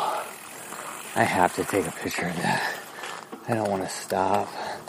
I've been really good about this, not stopping and taking pictures, because that's all I really want to do. But if I do that, then I'm never going to get done, ever. Which also doesn't sound fun. But this is hold on. Anyway, those were it was like an old cell phone tower. The cell phone tower looked to be in good shape. But then there was these two small, like, control room buildings at the bottom that were just in shambles. And it all looked very post-apocalyptic. And it looked pretty cool, and I've got a picture of it. There's another fucking old house just barely hanging on. Man, it's crazy out here. I'm really enjoying the route. It's super cool. This is some of the most remote areas in Texas I've ever been to. And yeah, all the roads that you're on, almost all of them are,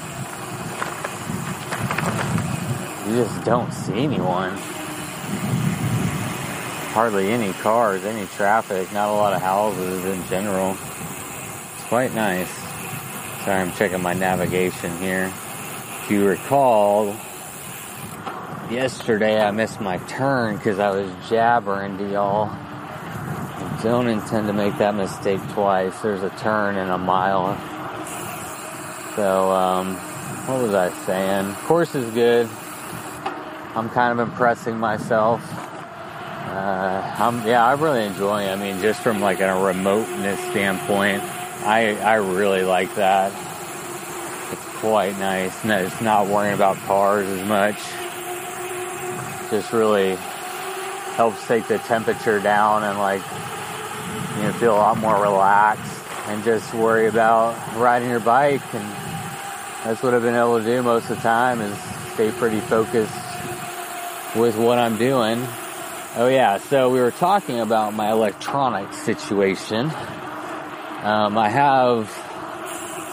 don't know, I think it's a 10 or 10,000 milliamp hour power bank.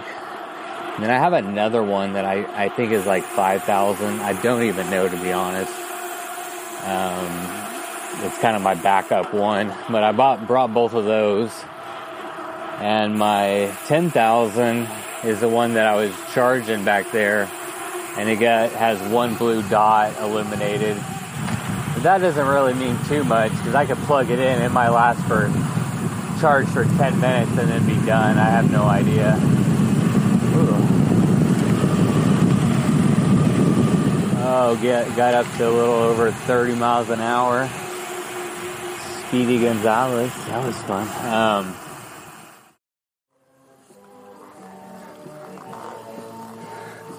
How's it going? We have to take a break right here, bro. Yeah. I got 200 more miles. I wish I could stop. Y'all have a good one. That was funny. Two rednecks and a Hispanic guy. All on like huffy mountain bikes. Out here. Middle of pretty much nowhere, East Texas. Hanging out on the side of the road, under some shade, with some beers, some Bud Light to be exact, and a radio. Be having a good time. Bikes are the way, even out here in East Texas, man. They get it. Bikes are death. What if, oh shit. It'd be wild if they heard of the race or saw some of these riders coming through and decided they wanted to try it. It wouldn't surprise me, because when I was at breakfast this morning, I think it was owner at Van's Grocery. I'm pretty sure it was Van I was talking to. he told me that just like a week or two ago, a lady came through, and so they know if we stand out, they remember when some crazy cyclists come through town. But anyway, that was fun. I gave up on my thought earlier. Essentially, long story short, big climb. I changed my mind. For charging purposes, I might be forced to stop at Salmon Lake at mile 216 today, just so I can charge my lights and my power bank overnight. I don't know. I'll have to see. Because the next spot is at mile 300. And at my current pace, I'd probably get there about 2 a.m. And I don't know if my juice will get me there. So that's the big dilemma today. And if I have to stop in Salmon Lake, that's going to really throw a wrench in things. That's not going to be great, honestly, because that leaves 184 miles for my final day, which isn't what I had in mind. Leaving my biggest mileage day for the last one. That would be fun. That would bring my mileage to 145 the first day, like 75 or 80 the second day, and 185 the third day. So yeah, would like to avoid that, but I might be forced. And remember, I don't have any sleeping gear, so there's not. The only other option would be maybe going a little further, maybe like sleeping in the Pennington post office, and hopefully they'd have like a charger outlet. I don't really have anything to sleep with, but just sleep on the floor and try to make some kind of a pillow or something. At least do that for a couple hours and charge some stuff and then get back on the road. I don't know. That's the big dilemma today that I'm chewing on, and I really won't, I think, know until I get there tonight, like Salmon Lake, and evaluate where I'm at with everything in my life and my electronic life. So we're at mile, speed, oh God. Oh, this is a good one.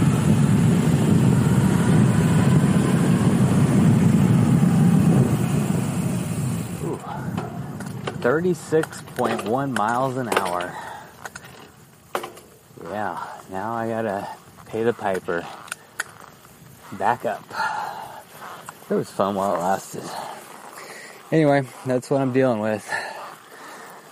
It's a beautiful day. One thing everyone doing the event here in a couple weeks, you should be hitting it at almost peak wildflower season, or just the beginning of peak, and I'm already getting some color out here.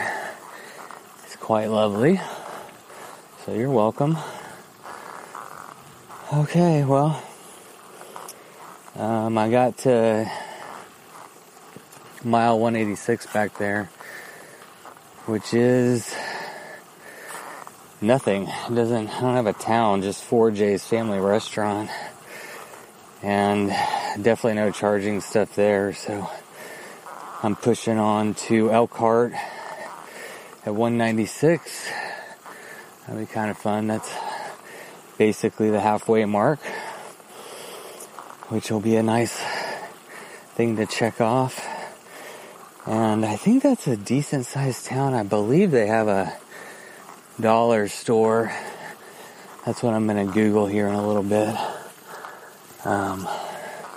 But my thought is that I will go to the dollar store, get a charging block, go to this Mexican food restaurant, charge my stuff, eat some food, and get on the road. Kind of do another little evaluation. That's all I'm doing today. Math. Bikepacking math. A lot of variables. Still worried about being able to get a room tonight. That's one of the other fears I have is what if I ride till 2 o'clock in the morning, I get to Trinity and the two places won't give me a spot because I don't have my ID. So that would be a bummer. I just don't know.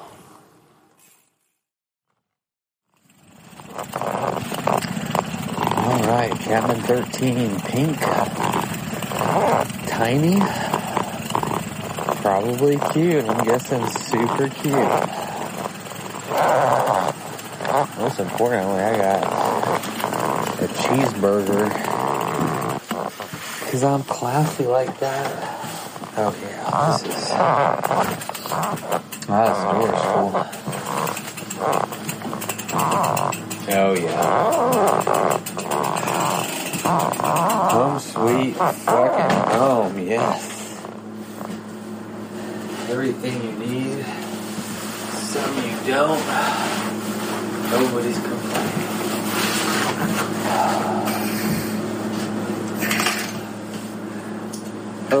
Oh, we made it. We're short of our goal. But what are goals anyway? Nobody really knows.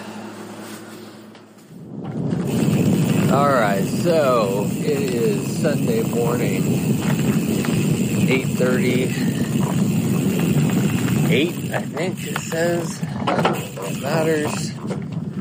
I'm 7 miles in on the morning.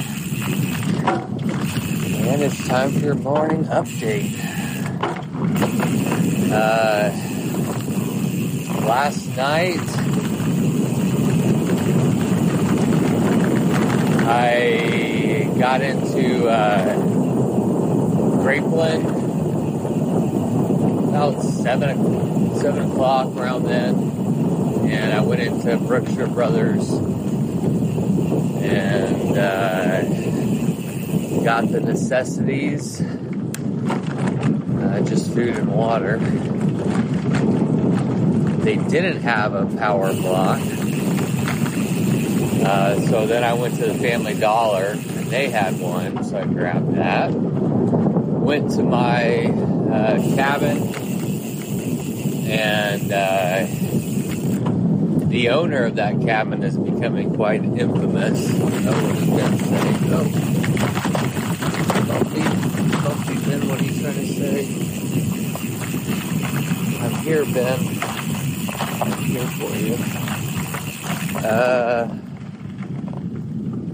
Oh my gosh, Ben is such a stud. Holy shit. Okay, so let's have a brief segue here and talk about Ben.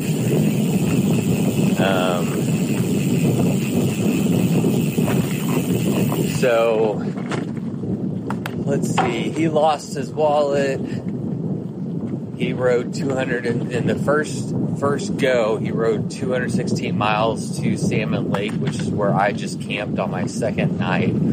For perspective, I talked to him about it the next morning, and he had a pretty rough go at it. He said it was a real big challenge, but hey, he got there.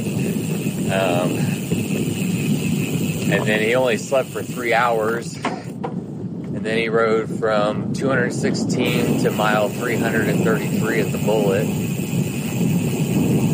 So that's 117 miles or something like that. No, that's not right.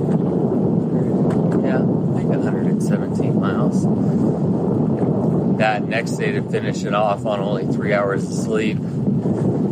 And when I talked to him yesterday, he did not sound like he was going to go do the death loop. But he just texted me. I'd asked him because we were chatting this morning. And And I said, are you planning to do the death loop? And he just texted me back and said, yep, I'm headed back out to the Bullet right now. So, for anyone who cares, and I don't care, and Ben doesn't care, but there might be someone out there who is interested.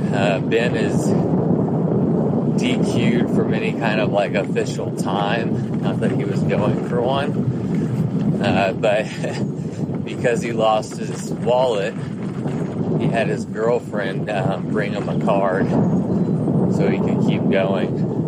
And then last night they brought their travel trailer and he slept in that, which I'm really not sure is a violation because it is en route. Oh, but it's not. Oh, I don't know how that one works. That one's tricky, but anyway. Ben doesn't care. He was never going for a time. He's just out here to have fun and ride his bike and push himself, which is cool. And, yeah, like I said, that dude, he's impressing me. He's completely kicking my ass. I told everybody I was pro slow. This is what pro slow looks like. Literally, the entire strategy is go slow. And that extends to everything I'm learning. Even resupply points. It's so funny. The last 2 days, I'm thinking to myself, all right, man, just be efficient. Have a list going in. Know what you need. And I felt like I was, executing on that pretty well. I got slowed down looking for the stupid charger. But each day, I've had 3 hours of stoppage time, which is insane. Kuya did the entire 380 mile route with like only 30 minutes of stoppage time. It was less than an hour. It was something ridiculous. Yeah, so I'm just slow. I don't know. Maybe one day I'll be fast, but anyway, that's not what I'm doing. I'm just crawling along. But I'm enjoying it. So, where were we?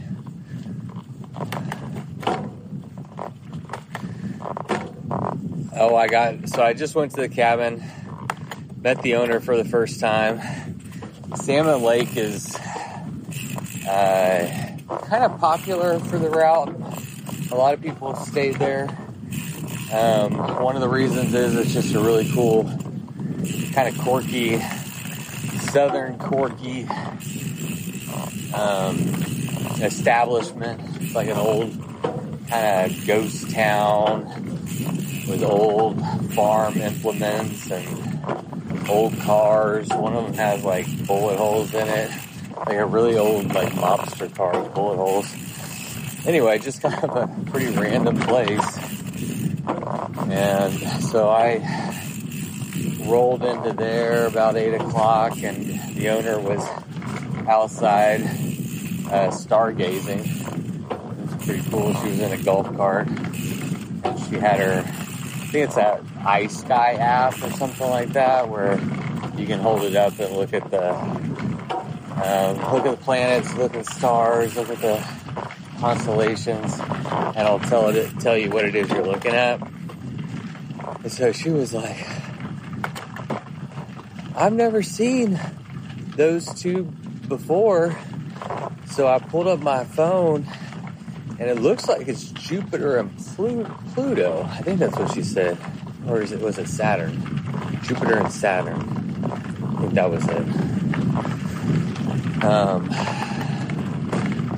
And that was pretty cool. I had actually noticed the two stars, what I thought were stars, the night before. And I didn't know what they were. I thought one of them might have been the North Star. But I never looked at my compass to actually like verify, and it turns out I would have been wrong anyway. Anyway, so she's just a fun lady, fun little place. But I was pretty much forced to camp there, stay there for two reasons. Well, basically, I had to charge my devices, my power bank. I have two power banks, and just charging one of them takes, I think, 6 hours to fully charge it. And so I knew I'd be hunkered down for a period of time. And I was headed into the night times that obviously need my lights and need navigation and need it all.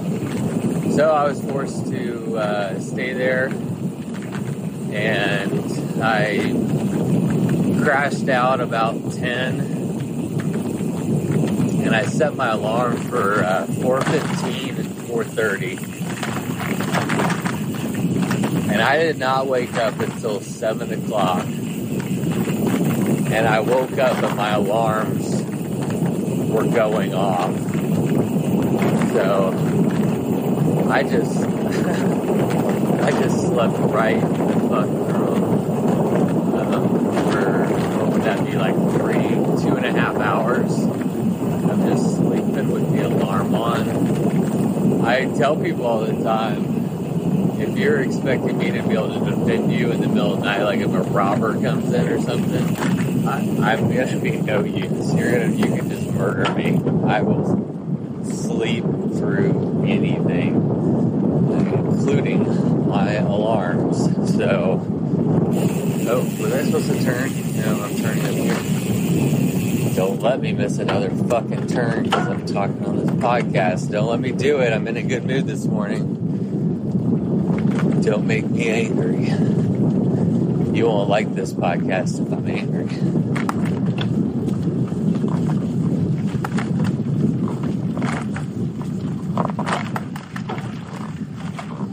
So, yep, woke up, 7 o'clock, I was out the door a little before 8. I hesitate to say this because it's fucking embarrassing and aggravating, but you will not believe that this morning I was putting my gear away and I was throwing some stuff in my top tube bag, the cachet one that sits the top tube. You know what the top tube is.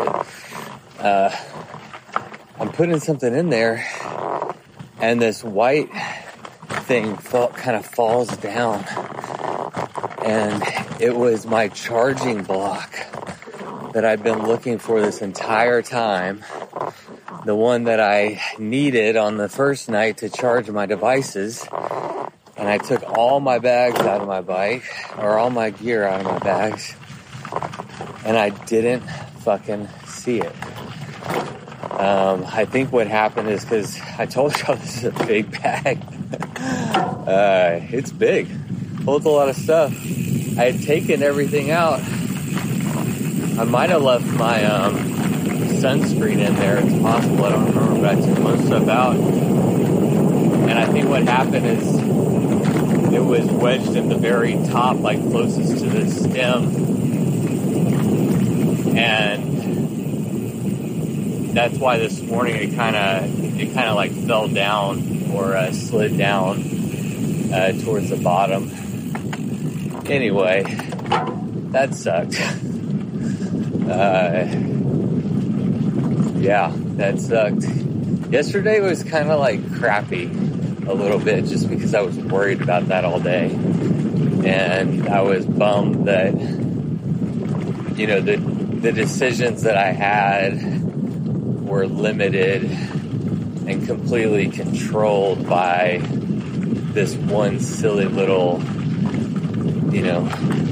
piece of the puzzle that I was kind of out of my control, or I thought it was. Turns out it was in my bag the whole time, and I'm just a fucking idiot. So I don't know. I'm conflicted on this story because on one hand, I'm happy that I remembered it, so I don't have to feel like a dummy for leaving it in my car or whatever. But now I'm the dummy who brought it and couldn't find it.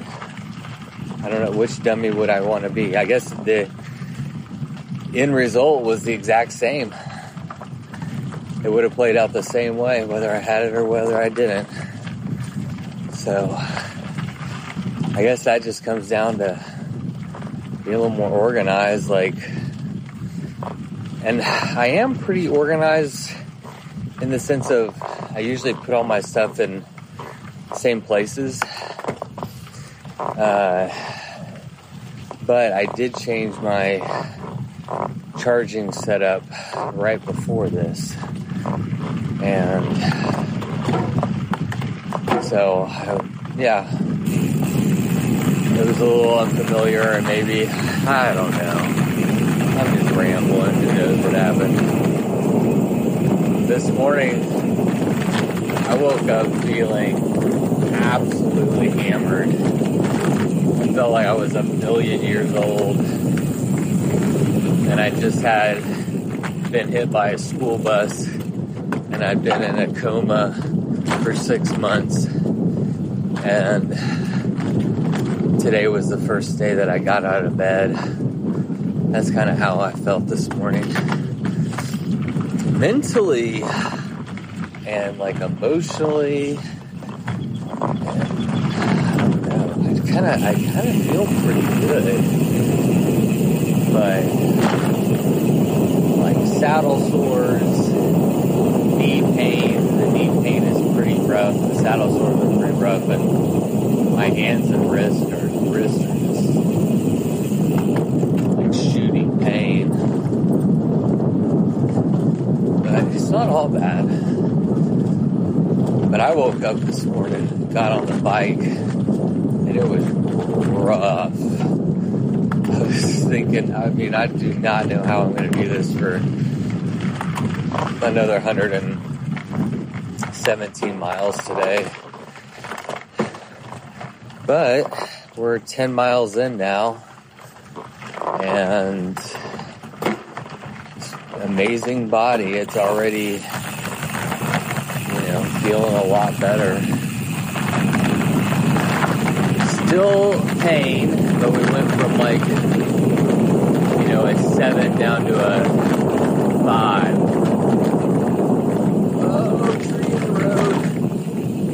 And there are a lot of downed trees from that storm that went through. And at this point, all of them except one have been cut and cleared from the road, which has been really nice. It just made me realize that if people come out here, if the race is, the day after a storm or even during a storm, got a car coming. Oh, hey. Clearing the trees? Yeah, there's a bit of carnage. There's a lot. Is it just from the wind? Yeah. Well, knock this one over straight across that way you see behind you. Oh, yeah. That tree was buried over here. Yeah. Then it pushed one over into another tree, which we cut the one that it was leaning against there and dropped those two. And that's what you see across here. Incredible. The other one was going to fall in the road, and it'd be bad if somebody was driving by when it did, because it was better than 100 foot tall. Man, I was just thinking that I'm trying to go 400 miles. I'm about 220 or so right now. So I've ran 220 miles all through the forest, and there's been down trees all over the place. And every single one has been cleared, which has surprised me. But I was thinking, I'm like, man, if they hadn't all been cleared, I'd be lifting my bike and it'd be a lot harder going. So Strong. country, huh? Huh? It would be a real cross country. Yeah.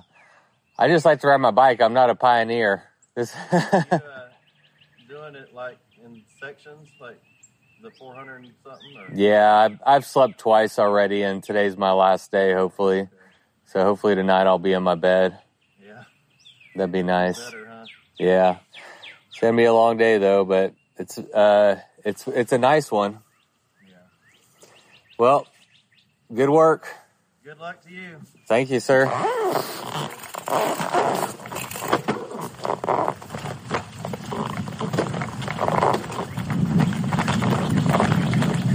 about that?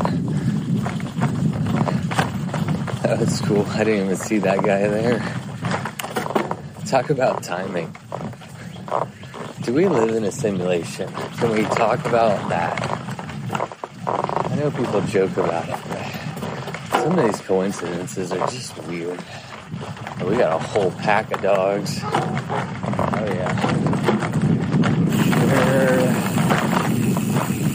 They're scared. They're over 100 feet away and they're just looking at me.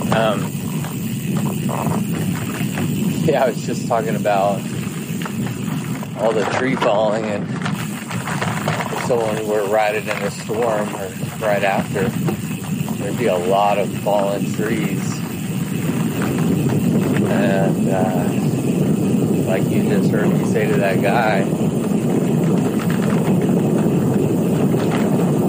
if there was a bunch of trees all over the road, this would be a different experience. So yeah, I'm feeling pretty good. The morning is nice.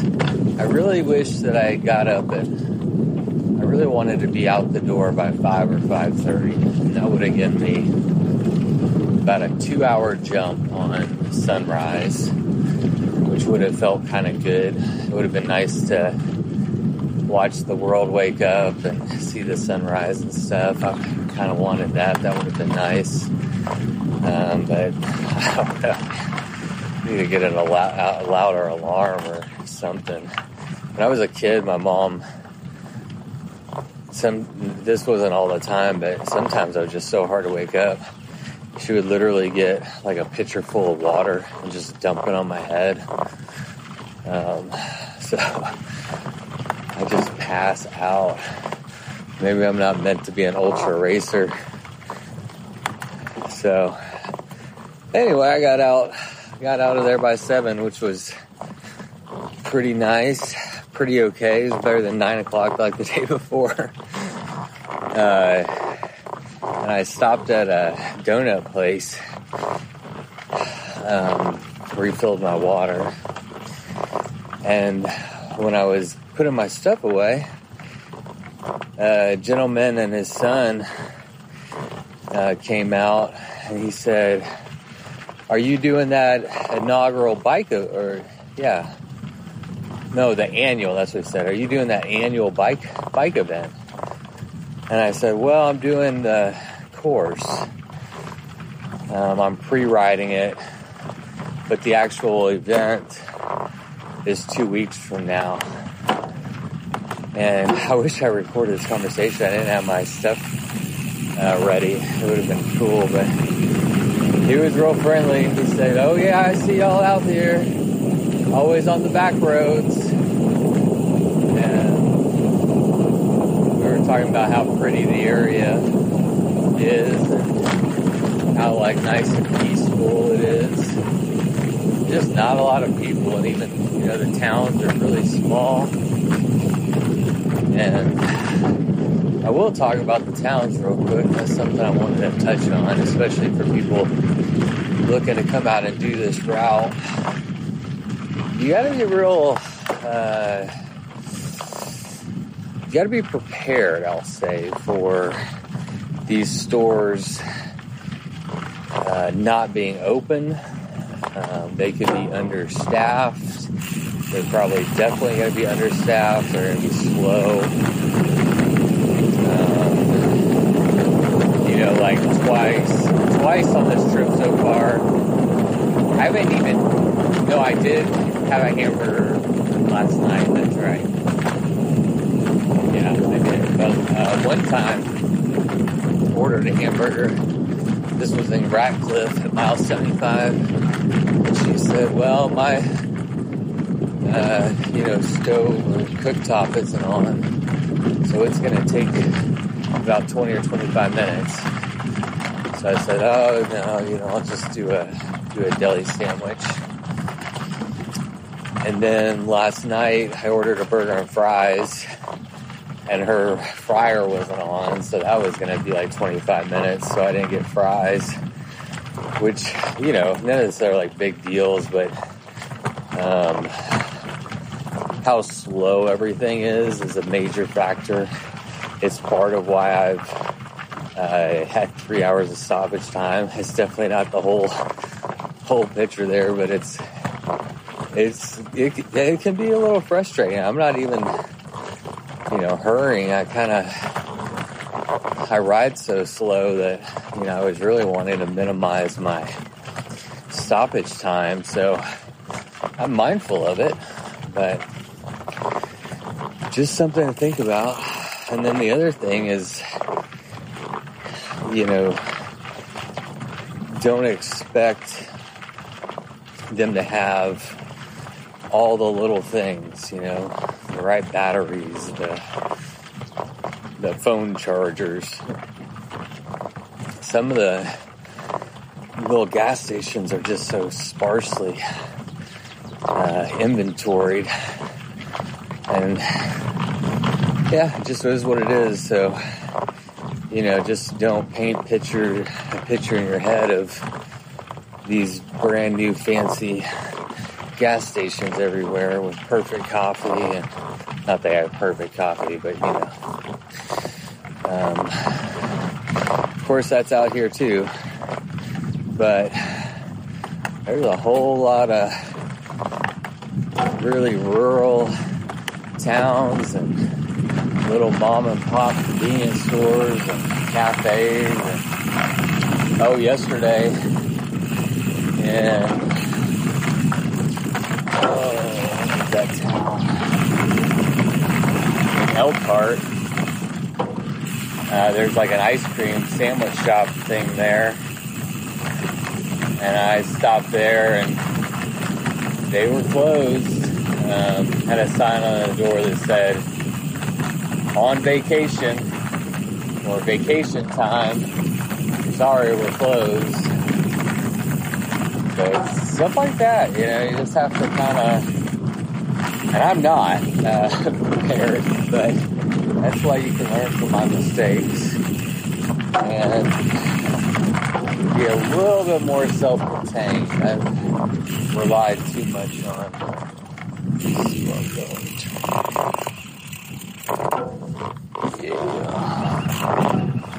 I put a lot of stock in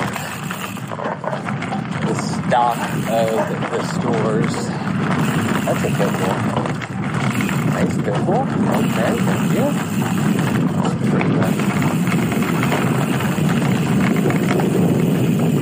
What else can we talk about this morning?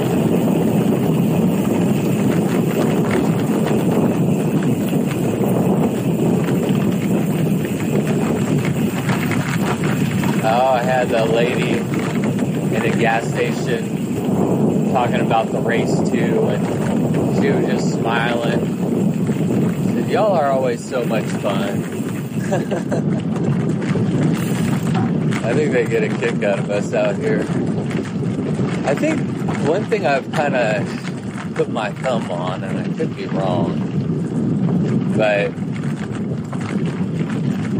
this country life out here, this East Texas that we're in, I've mostly, prior to doing like this and a couple other like longer rides, I haven't spent, a lot of time in the towns. I usually am in the forests around here. And I haven't, dealt with much traffic either. But I have noticed a distinct difference in how I feel like I'm treated and how cars treat me, etc., the further out you get. So even like starting, in and around Trinity, I feel like it's a little bit more populated, and things are just slightly more aggressive and fast-paced, and just slightly more, not too much. Like a big city, but it feels like once you get out here, like way out on the route, the deeper you get, the less people you see, and the people you do see just seem way more relaxed and friendly and smiling and happy to chat. So, just an observation that I've been chewing on, but I like it. That's the thing about this area is like it's so rural. There's no like tourism out here. There's nothing. I mean, I'm sure it's just mostly ranching and see some chicken farms. I don't know what people do out here, but there's not a lot of industry or no tourist attractions. Not a lot out here. So there's no reason for people to come out here. It's not an area you would visit and spend any time in. And likewise for them, they're not used to seeing people like us. Or just people coming in on their freaking bicycles. They know everybody in town, everywhere you go. They know we're obvious because of the way we're dressed, but even if we were dressed normal, they would know we weren't a local.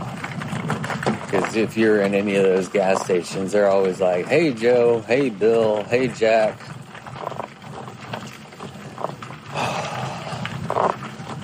Oh, that's an old house with not much of a roof.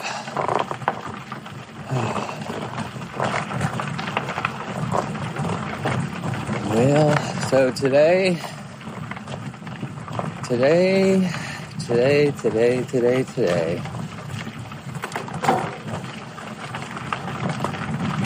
all roads lead to the Bullet Grill. And that is my destination. 117 miles. I've gone 12. So only 105 miles left to go. And one of the reasons that I wanted to start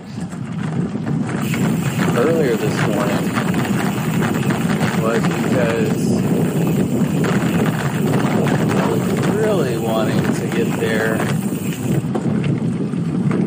before dark or right about dark, just so I could have a meal and have a drink and head home, because I'm going to be a victim of the death loop. I've already decided. It's decided. You can put me in the morgue. But yeah, I'm just, at this point, my goal is to get back to the Bullet and not take any shortcuts. Because I think I might be tempted to take a shortcut at the end. I might take it. We'll see. So one of my goals, and what really spurred this, was Hannah, who asked me if I'd ever ridden the route.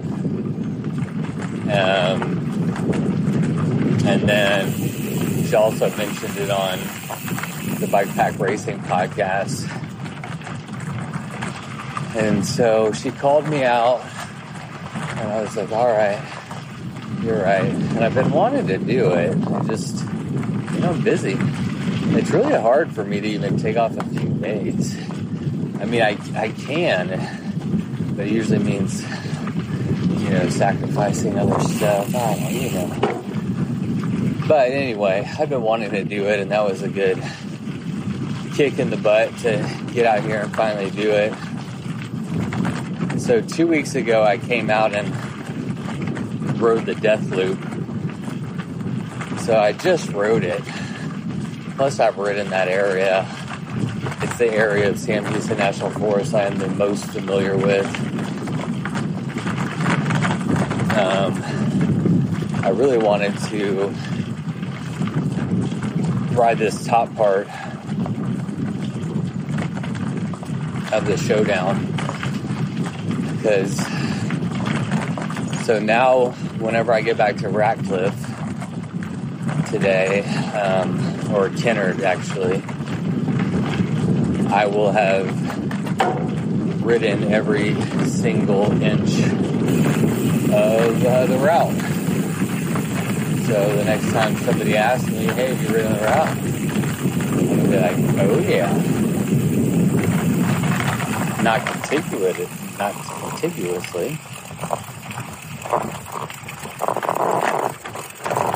But who cares about contiguous? That's just a fancy word people use. We've got a puppy. Oh, he's in a fence. I would like to do the Death Loop, but I gotta... Oh yeah, that's how I started this whole thing, by talking about, I want to get done, a decent time tonight, so I can,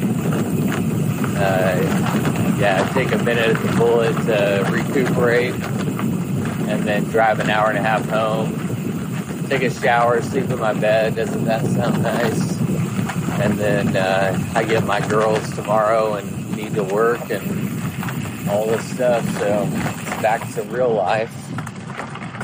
But, so,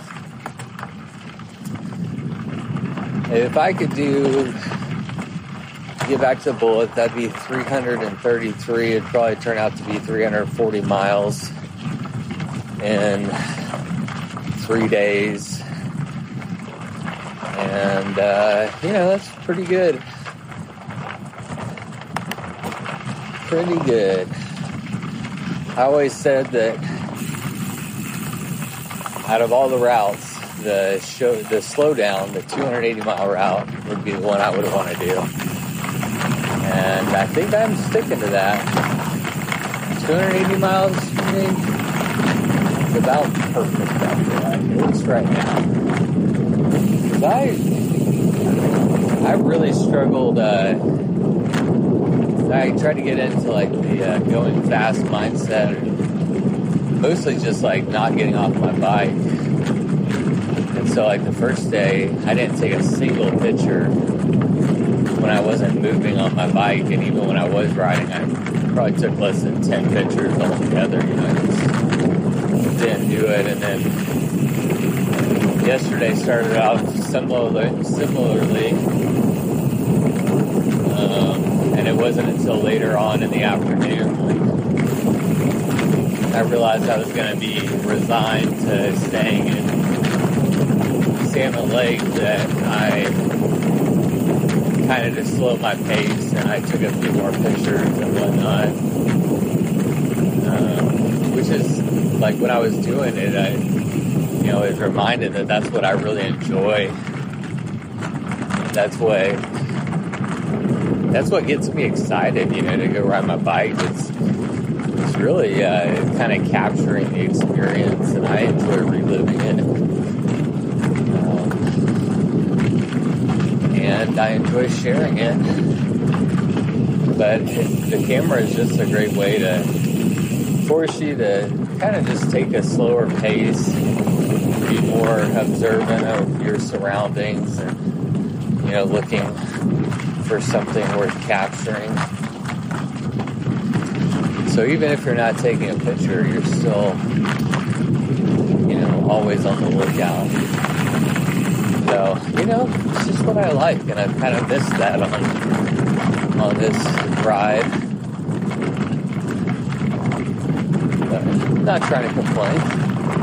just thinking about the different ways of approaching this kinds of stuff. And yeah, I think with 280 miles, that's a good distance that allows me to kind of push myself and also take a couple more pictures along the way. And then the fun part is getting back to the hoedown at the Bullet and hanging out with your friends. So yeah, I'm happy. I'm pretty happy with how this whole event has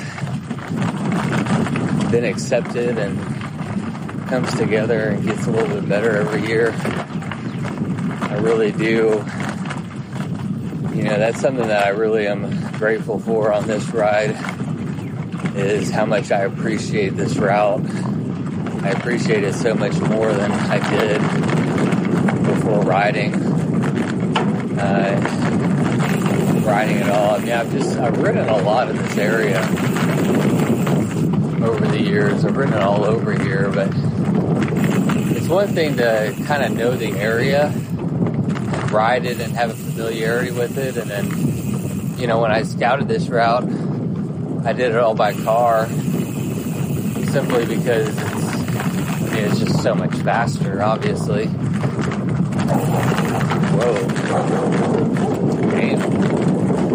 Oh, he's fast.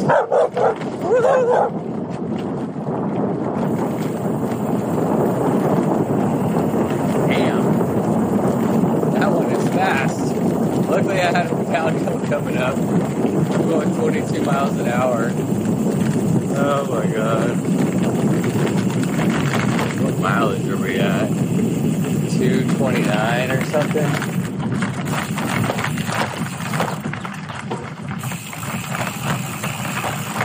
Yeah, I think 228.5. Holy shit. But yeah, I'm just, seeing it all pieced together by bike, riding it. Not to toot my own horn, but this is a pretty cool experience. This is some damn good riding, especially with the backdrop of what I'm used to and most Texans are used to. This is out here. This is different. This is cool. And I'm proud of it. I really am. Yeah, it's good. So far, it's really good. Only 100 more miles to go on today. So, all right. Over and out. Turn left. The cherry's down. It should have cherried down when you Howdy. that direction right over there. Bathroom. Thank you, sir. Is the kitchen open or is it closed? Okay.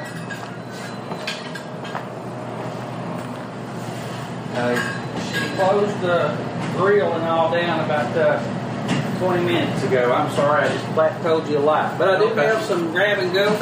Okay. Pizza fill you up. I can work with that. Where are you riding to and from? Started in Point Blank and then went up to Jacksonville. And So you're making the big loop. I'm making the big loop.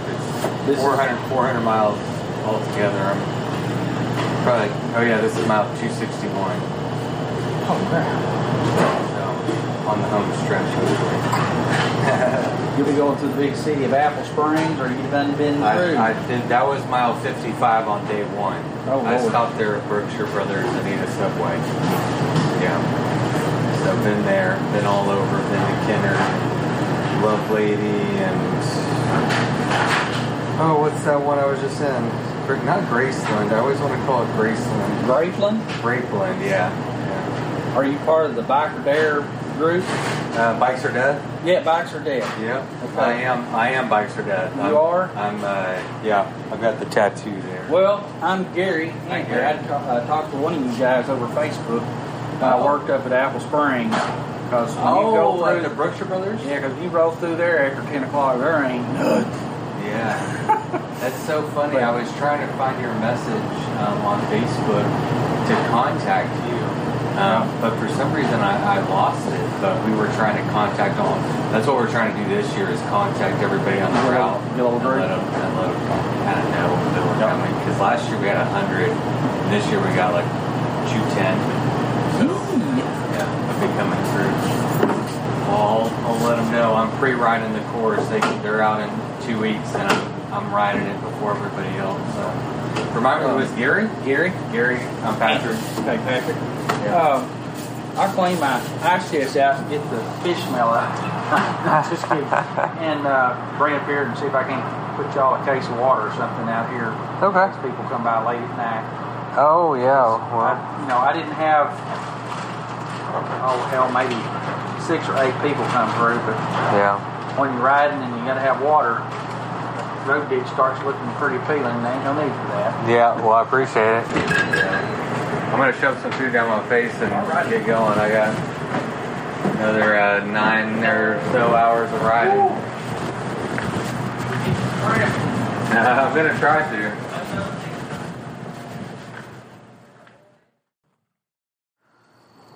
Oh, at the end there? Yeah.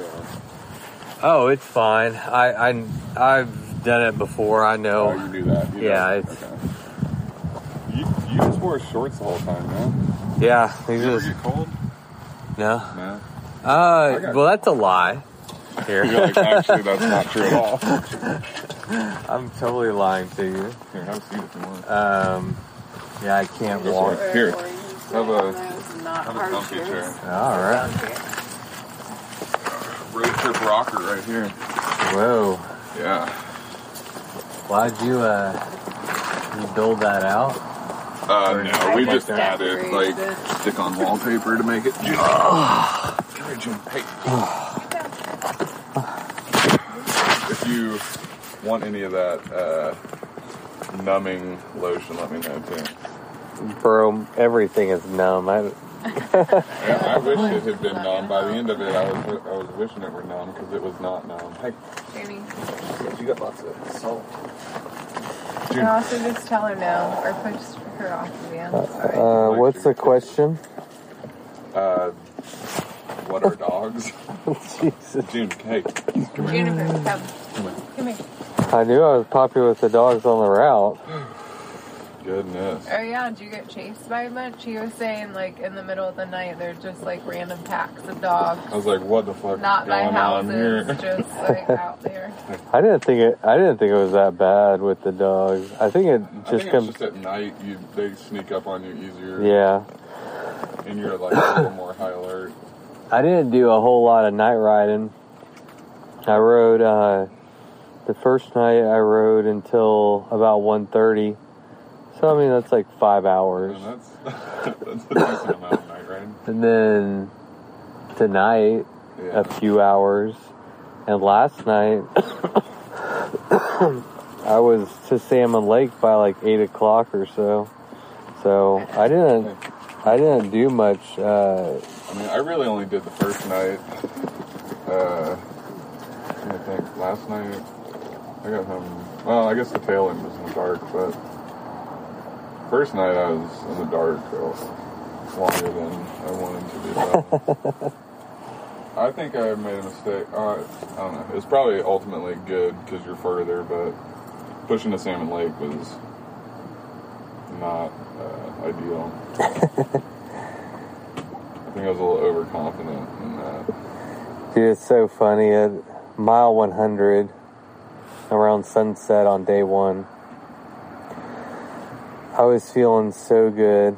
I was like, all right, I'm just going to, go to Salmon Lake. Mm-hmm. And then, in my mind, I'm thinking, I might just try to keep going, Yeah. It's crazy. That's how confident I was. How the, ebb and flow of how you feel is wild. Yes. You'll be euphoric for a while, and then you'll just be depressed. And yes. I decided to stop worrying about it. Yeah. Because I was making plans. I'd be like, yeah. I'm going to ride past Salmon Lake. Oh, no. And like today, I woke up. I didn't think there was any way. When I woke up this morning, I didn't know if I'd be able to make it back to the Bullet. I was like... Just wrecked? Yeah. I'm like, there's no fucking way. How am I going to do this? I don't just think... Just like the dead legs or like just sore? Dude, like, physically, like... bricks for legs, kind of? No, the legs always felt kind of decent. It was more like knee pain, back pain, shoulder pain, like muscle-wise, like... If it had only been your legs, it would have been fine. Or like if this in case you get cold. Oh, thank you. Yeah, near the end for me too. It was like if my ass would not hurt. That was the main thing for me. Just the sitting, the washboarding on the Davy Crockett stuff or Sam Houston stuff is just like standing in a really high gear and just like not sitting down and like out of the saddle pedaling, you know. I gotta figure that out. I probably can't use that saddle for long rides because I've done 2 long rides and my ass has been destroyed both times. Dude, I'm surprised. Like my butt doesn't hurt that bad. Maybe it's because I'm wearing a chamois. Yeah. You didn't wear a chamois, right? Dude, no chamois, and I'm wearing the same saddle as you. But I mean, everybody's butt's different. Like my buddy Connor has the same saddle, and he's gotten pretty bad saddle sores. We'll see how it feels tomorrow. I don't know if everything's just numb, but I mean, mine was for sure hurting like while I was riding. So if yours wasn't doing that, that's like a pretty good sign. Yeah. You were getting knee pain though? Yeah, knee pain. Was it both or just one? Both of them. Mostly my left one from like a skateboarding accident when I got when I was like 21 years old. It's like persistent. It's one of those things, you know. Well, and you do that motion like a million times. Yeah. Or something like this. And what was new in that route for you? Was all the north stuff on bike new for you? Or had you ridden all that up there? I haven't ridden all of it. Mm-hmm. So now I've ridden the entire route. Yeah. Not contiguously. Right, but you've laid tracks on everything. So the Death Loop is now just a Sam Houston restaurant tour. The Death Loop is that... Is that Taqueria that's in there? Mm-hmm. Is that the one that's like part of the... Yes. Yeah, Taqueria Carmelita. It also wasn't on the... Yeah, that's why it's not on there, because it's closed on the weekends now. I know. Well, I wasn't expecting it to be open, but I saw something. I was like, oh shit, like, maybe. Yeah. Best Mexican food I've ever had. Really? Swear, yeah. It looked good. I mean, you look at that place and you can tell it's probably going to be pretty... It was on some TV show where they like travel around and like check out food spots or whatever. It was on there. Gotcha. And it's run by a family. It's like husband, wife, and like son and daughter, and that's it. And I mean, it's legitimately the best Tex-Mex I've ever had. They're so good. I figured it being a Sunday, there's no way. Like maybe on a Saturday, but... I've talked to the owner. She's super nice, and I'm like seeing if there's any way she could keep it open, or she doesn't care. Like, I don't care. They got famous from being on TV, and she's just like, hi. She's like, you have a bike race? That's fine. I've been on TV. I've been on TV, yeah. So that's the Sam Houston restaurant tour starts and ends at Bullet. It actually starts at Big Woods Hunter Camp. That is not on that route, or I can't remember if it's on the Death Loop or not. I think it's just it's just off the Death Loop a little way. So you start kind of like off of it, and then you would come on it. I like the Death Loop. I'm glad that I was hesitant to go for it at night, just because I was out of water by the time I got to the cold springs. 67 miles or 40 is like a little different.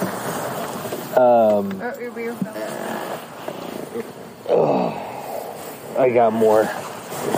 I'll grab one. Oh no, it's still like halfway full. I don't know if getting up and down is right now.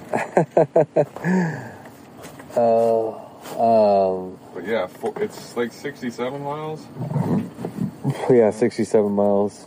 For some reason, I didn't quite realize that it was all the extra at the end. I, for some reason, was thinking it was sort of mixed in, and I was like, oh wait. It just made the death loop worse.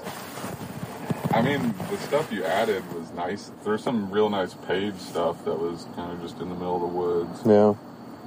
I don't know, it's nice. Yeah, it's a nice area. It's nice to be, I was ready to be out of, like, towns and stuff. I was kind of getting over the traffic and, like, riding shoulders. Yes. I think the worst part of the entire route is coming out of Trinity. Coming out of Trinity? Yeah. Which one's Trinity again? Trinity is, like, at mile 3. Yeah, it's mile 296 on the route. So there's that, you know that bridge, that white bridge? Yeah. The Memorial Bridge? Yeah. So that's right outside of Trinity. Okay. So after that Memorial Bridge, you take a left onto that. It's like 908, County Road 908 or FM 908, something like that. And it's just... Those whoopties? Yeah. Whoopties sop all your energy. Whew. And it's a 70-mile-an-hour road with no shoulder. It's 5 miles on that thing. I'm trying to remember that. That's the worst part of the entire route. Well, you would have finished... What time did you finish? Yesterday? I got to the bullet at like... Was it not the death loop. What time did you finish the section before the death loop? I think like 7:30 or 8. Yeah, 7:30. It was dark. Yeah. So you might have... you might have did it at nighttime then. May not remember it quite as well. Yeah, it was interesting rolling up on all the town, or just doing everything in reverse. So it was like reverse things, but like slightly different. I think what I'm going to do next year is let people pick whatever way they want to go, like the high country, you know? Cool. Yeah. Because I think you like see people too, like you cross paths with people. Yeah, I think it'd be fun because I think it depends on like how fast you're going and what your goals are. Depends on which way you should go and. Yeah, like one direction could be better for if you're trying to just do it all in one push, or. Yeah. I don't know. I'm kind of torn because I liked it this direction. The only thing I didn't like was if you're trying to push like 200 or more in one day.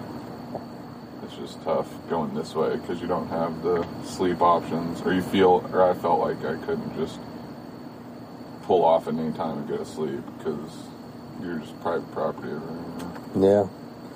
Yeah, there's basically nothing. There's just that... there's those churches, but... That ATV spot, whatever that's called. I did really like the new way out of Jacksonville, though. That's so much better. God, yeah. Like, not even comparable. Yeah, it's so much better. And then before I knew it, I was at the ATV park, and I was like, oh shit. Like, I thought I was going to have to get on that at some point, because you'd mentioned how there was some part of the highway climb still, but I didn't even feel like I got on it at all. Yeah. Or maybe I did for just like a sec, I don't know. I think it got completely cut out, but I couldn't remember. Yeah, so that's like, I think you took out the most. By doing that and doing the bridge on the front end, you took out like two of the worst, like, danger zones, I feel like. Especially because if you're going to do a neutral rollout or just like the big group power numbers across the bridge. Yeah, I was really happy about that reroute in Jacksonville. That made a big difference, I feel like. Yeah, I definitely like the daytime death loop just because it felt like it brand new. Like nothing, it like vaguely was familiar, but I did it at like 1 a.m. or something last year, so. Well, it's changed quite a bit too. I mean, some of the roads are the same, but not much. I remember some of it. It's like in the Snow same. Hill, Yeah, Snow Hill. Yeah. We came down that because I got chased by a dog on Snow Hill, like right at the very end.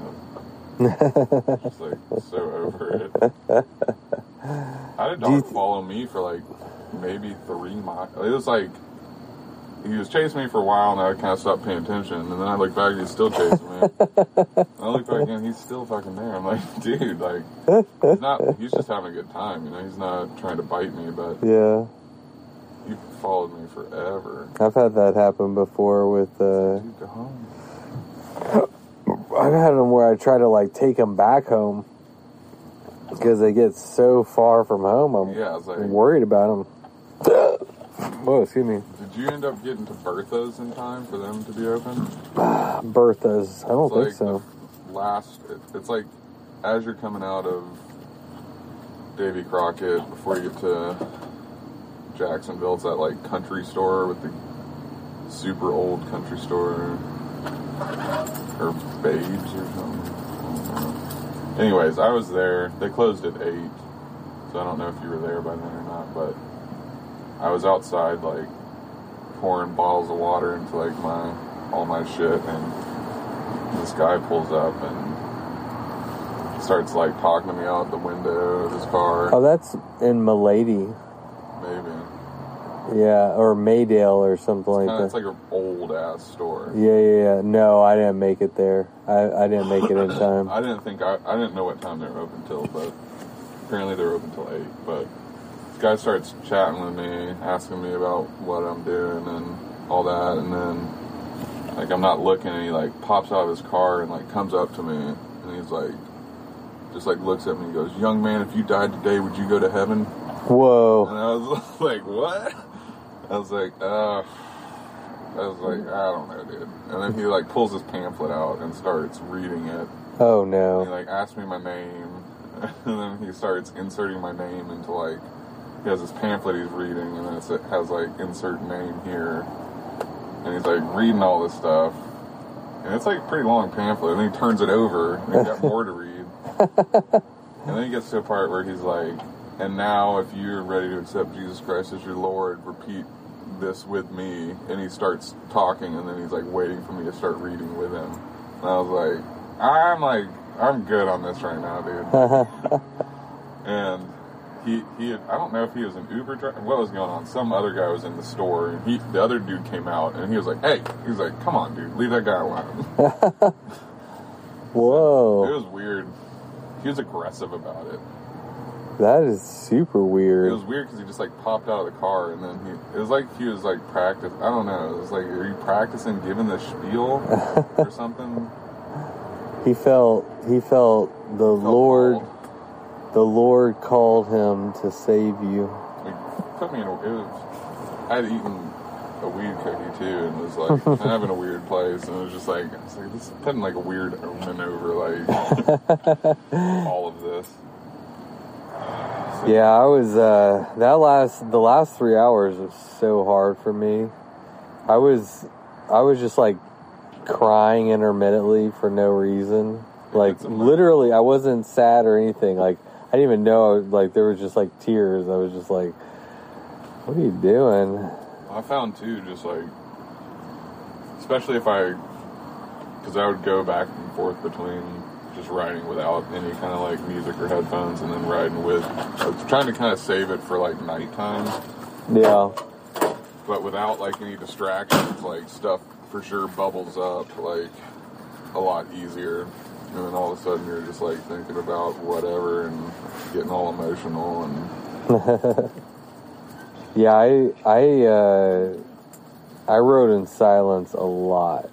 I found that it was better, or like, I don't know, you can't, you're on the bike for so long that like, even like a 2-hour podcast is like only a dent. And, and then I just find that I'm fucking with my shit too much, and like, I don't know, just, I don't know if I could like just try to breathe, focus on my breathing, and then if anything popped up in my mind, just like try to address it, and then go back to breathing. It seemed to work until it didn't, and then you figure it out from there. I think although you did make me look even slower. Thanks a lot, buddy. It's a good thing I preach pro slow. Yeah. I was just the whole time just thinking too, is like, nobody, hopefully, if anybody's watching this, they're not thinking that either of us are like racers or like, I don't know. Don't expect anything like wild out of us. But. Yeah, I don't know. It's so weird to like, people like fall. I just didn't care. I'm recording a podcast the whole time I was recording shit, you know? Mm-hmm. So I can say whatever the fuck I want, you know? And honestly, it's like... I'll tell them what to think. Yeah, exactly. I'll guide their thoughts. And then Ben will edit it to make me sound good. Yeah. Yeah, this one's very heavily slanted because we're both here. But I just figured it's like, I don't know. I'm not ever at a pointy end of anything, so it's like, initially I was like, well, fuck, because I lost my wallet. And I was like, well, if she brings me my wallet, then I'm, I don't know, it's not a time trial. And I was just like, this doesn't fucking matter at all. I always called mine an independent time, what did I call it? An individual time tour. That's what I called mine. I mean, from the very beginning, I was never, it's not about speed, but it is an independent effort of a race route for sure. But I don't know, in my mind I kind of wanted to finish it in 2 days, but just because I did last time, but there is also like, it doesn't matter and no one's here. And like the inspiration to like go out on the death loop by myself, like just was not. Yeah. I mean, I went to bed last night thinking I might just also not ride the death loop. So. Yeah. Yeah, I don't think I'll regret it. I'm pretty happy with what I did. Coming off of a concussion. Yeah. How'd the bike do? Bike did great. I mean, I kind of impressed myself. I was slow, but I felt good. I'm under trained for sure. Pushing 150 on day one's like no small feat, you know. Like no, it's a lot of miles. Yeah, and that first to Jacksonville is also like a pretty stout 150. Yeah, it is, especially our day one with the wind and everything. There were a few times where it was help. I couldn't tell. I was like, I think it was a net gain, but there was also a lot of times where it was just like. Do you think it was a net gain? I don't know. Yeah. Maybe. I felt like it was. I said on the podcast, I felt like it was 50-50. Yeah, I mean it was. It was pretty close helping though. Us the whole way for. Oh no. There were times when it was where it was really nice. I think the whole time it was either kind of into us or from the side. A lot from the left side coming into us. So. It was nice being in the forest. Yeah. Because it was cutting a lot of the wind. Oh my gosh, to, the exposed stuff where you really felt it on the pavement. So what y'all's plan? Are you headed to Dallas tomorrow? Yeah, we're going to go in the morning and hang out with the mom, and she's got a hot tub, and they have a hot tub here, but it doesn't fucking work. It's not, well, it's like warm, but it's not hot. It's like one of the ones that it's built in ground beside the pool, so it doesn't have the cover and anything. We're in like the budget side of the campground. The hot water doesn't work there either. And I called them and it's like, hey, the hot. And they're like, we're getting the propane's out and we're gonna try to get it filled. And then that was like when we first got here. And then I realized that this is like where everybody lives. Yeah. That works here. It seems like. They don't care about you. No. But the ones over there are hot as fuck. So if you do want to take a shower or anything, go for it. I do, but I'm gonna. I have an hour and a half. Driving is so weird. I don't like it.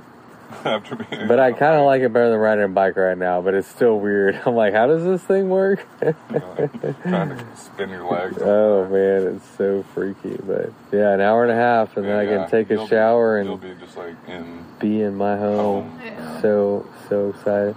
I ran into a chick that was like touring, like full front and rear panniers and front rack, and like she was headed to Florida from California. Oh, Southern Tier. Does that go through? Yeah. Okay. She was fucking out of it.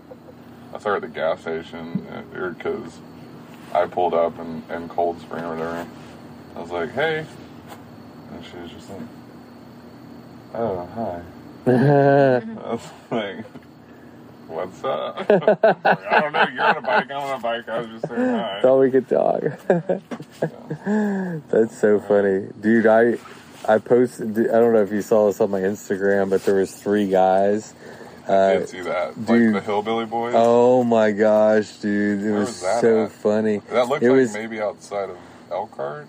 Yeah, coming out of... Or the pavement going into Elkhart? Yes, it was a pavement going into Elkhart after, like, Jacksonville. And that little whoopty area. Oh my gosh. There. Ooh, yeah, they're tough. The Northern Loop has a lot of climbing. Yeah. Those downhills are fun, though. It's like... ripping. Yeah. It's pretty wild. I was doing it at night, and I was, like, trying to save battery on the light, but then I was having to crank it full...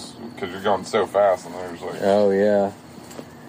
Yeah, the first... when I did the 500-mile, that section was on the route, and I did it at night. It was crazy, man. Pucker factor for sure. Yeah, you're flying down, and you want to carry the speed because exactly. You're going right back up. Where did the 500 go? Is it pretty similar to like where did it start? It starts in Bryan College Station. It starts in my hometown. Okay, so you ride all the way out here from there. Yeah, yeah. Some of the same roads, some of them not. I mean, you got a good setup going how it is though with the branding and Point Blank Texas, the Showdown. There's a lot like. That's the thing that I love about this route is, I mean, other than like when you're around this area of like on Alaska and Trinity and whatnot, you get out there, man, you're just fucking out there. The stretch through the first National Forest stretch is like, you're out, like, I didn't really see much of anybody out there either. And like, maybe that's because it was a Friday during the day, but I saw a lot of people in Sam Houston, but it's a beautiful day. And I feel like it's crazy out here because it's like the roads are straight and they're 2-lane roads, but the speed limit's like 60 miles an hour. It's like not a lot of places in the country are like that, where it's just like everywhere you go, like you're booking it. Everyone's flying. Yeah, that one that I was saying is the worst road on the whole route coming out of Trinity is 70 miles an hour. And there's no shoulder, just a narrow country road, and 70 miles an hour. You're just like, Jesus Christ. It's crazy. Do you have any favorite section? Oh. Favorite section. I guess obviously the National Forest stuff's probably, for me, the favorite. The Death March, I had like a euphoric start to the day. I was like, oh, I feel good today. Yeah, I felt like that this morning. I started off the morning, I was like, there's no way I'm going to get to the bullet. I don't know what I'm going to do. You can't think about it. Like, that's the thing. It's like, you can't think that far ahead. Or you start doing the math in your head. You're like, I'm averaging this. And then you're like, I want to get here by this time. And then you do the math of what that actually looks like. And you're like, that's not going to happen. And then by like 11 o'clock this morning, I was like, you know what? Maybe I'll just do the death loop too. And then I was like, just fucking ride and figure it out. Figure it out when you get there, or get close or something. I just kept trying to get myself to stop thinking about the big picture and think about just the next stop. Yeah. Because who knows how you're gonna feel at it. The reality is that there's so much time. All you have is your thoughts that you're going to think about every single scenario multiple times. For sure. At least a lot of time. Yeah. A lot. A lot. A whole lot. Yeah, that's not normal. I just realized for sure that I can't really play the sleep deprivation game for more than like one night. And then it's over if I don't, like, succeed. Yeah. I don't have it in me, man. I don't have that, like, fire to race something like this, too. God. Like More Kuya. respect. Yes. I mean, I know his just average speed is obviously so much faster, but it's like, I don't know. Or anything about, like, the Divide or something, like, racing that, like, that's so fucked up. But people finish it in 2 weeks. Yeah, isn't it like 14 days? Yeah. That's so fucked up. I agree. It's so fucked up. I don't get it. Like, I don't know how, I don't understand how it's, like, how you just logistically can do that with, like, what you can carry on your body. Like, I mean, I guess you're stopping them getting shit, but I think, like, 70 miles is about as far as I can get with what I had on my bike, like, supply-wise. I was pushing it before I needed more stuff. Yeah, I had about 70 miles, too. That was about my... Did you bring a battery cache? Yeah, 2 of them. Oh, you did? Yeah. You just drained them? Yes. Yes. Yeah. And then did you not have the wall wart to like recharge the cache? Or So what here, was the, yeah, what happened was, the little brick, little thing. Mm-hmm. So it turns out I had it the whole time. You did? No. Yeah. The night before, when I took everything out of my bag, it was in my top 2 cash bag the whole time, and like I didn't see it till the next day. It was so funny. You can leave that detail out. Huh? You can leave that detail out on the podcast. I said it. I don't care. It's worth it. Because is it okay? Because on one hand, I'm happy that I brought it. I wasn't the dumbass that forgot the thing that I needed. I'm the dumbass that had it but didn't know I had it. So which is the worst dumbass? I don't know. Probably me, the one that had it and then lost it. Showed up to twice the event at the wrong. Yeah, the lady at Ratcliffe apparently told on me. Ratcliffe. Who told you I lost my wallet the first time? Oh yeah. The she lady. Was like, you're lucky. And I was like, you're right, I am. And then I lost it again later. Yeah. You were only lucky once. Yeah. I'm hoping that maybe it's it's in there somewhere. It's not actually lost. You just couldn't find it like you. We'll see. It's hey. Unpack everything. The only place that out, anything is possible. Yeah. I'm just thinking like the last time I used it was in Jacksonville, and then I had like a time between there and when I checked the next morning in Salmon Lake, where I was like in the middle of the night just like stopping on random roads and like pulling things out of my pocket and not probably paying attention to. The problem with the wallet thing is like before you left you bought this neon green ride wallet thing from dude in St. Louis, and he was like, I'm gonna get this because then I won't lose my wallet ever. Like it's gonna be in here. Like I'll always know where it is because he is a repeat offender of losing the wallet. And I also don't know why. Like years ago, you don't just like put a tile or an Apple AirTag like in your wallet because maybe after this. Well, the other thing too is like a probably stashing like in a separate place from my wallet like $40 and then like another credit card that's separate from it. Just as like a safety. Did he tell you that like last year for his work does their retreat every year? So last year they were going to Barcelona. And he landed, and then I just get like a text message, just like 2 a.m. by the time he's like, I just got off the plane and I don't. I like landed in Spain and then didn't have a wallet as soon as I got into Spain. I was like, oh fuck. I was like, do you have your passport? He's like, yeah, I have my passport. I just don't have my wallet. So Junior told me. But he got it back that time, so. I did get it back. So we'll see. I might get it back again. Might get it back again. You're funny, Dan. I don't know, man. I need the chain wallet or something on my bike. That's what you need. Like attached to my bike packing rig, like hooked up to my, I don't know, my saddlebag or something. I totally shed all my sleeping gear for the Death March too. Which, has that been brought up by anybody? It's like an obvious thing that I feel like nobody talks about, that it's available to everybody, like shed weight. Yeah, that's totally within, it's on route. Yeah, you can totally do that. Because it's nice, because I've topped off like snacks too, and or just like, I mean, I guess last year I did the same because we were camped there. I had like a change of clothes, put fresh clothes on. Yeah, it's one of the fun things about the Death Loop is that you can use it in that manner. Yeah.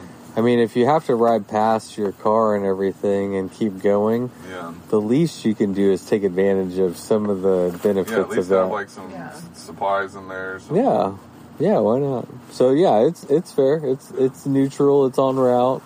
Not that I was a clean run anyways. Yeah, but not that I care either. So. All right, I'm gonna get home. All right, man. Hey, let me get you your own. Oh, you don't want them? I mean, he does want them. You take them. Are you sure? Yeah. Those are yours. I was pretty sold on it by the end of that ride. The Umbras? Yeah. Yeah, they're just pretty cool. They feel super stable. Like, I don't lose them because they just hang around your neck. That's their main quality. They need Umbra's wallets is what they need. Problem. Yeah, I don't want to use those.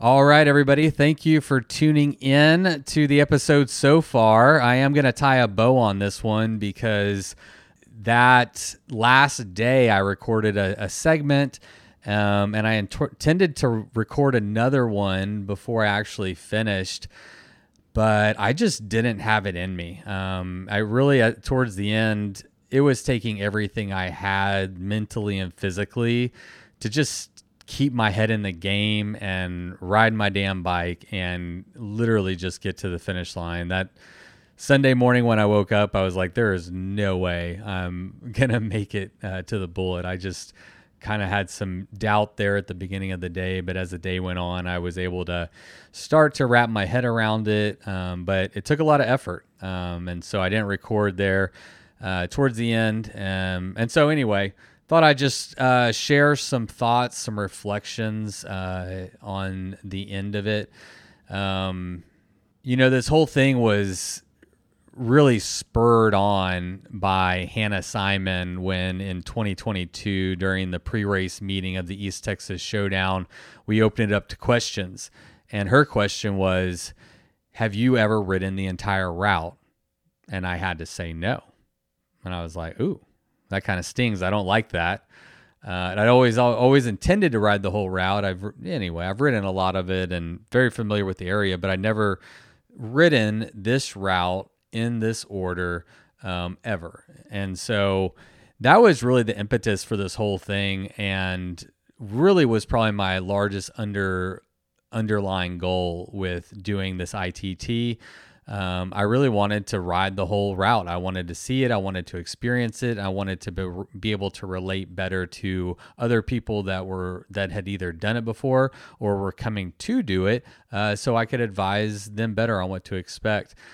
And so for me, whenever it came down to the very last day and I was heading into the Bullet Grill, which for me was at mile 340 on the route, I didn't have any desire to keep going, to keep pushing. I was finishing at night.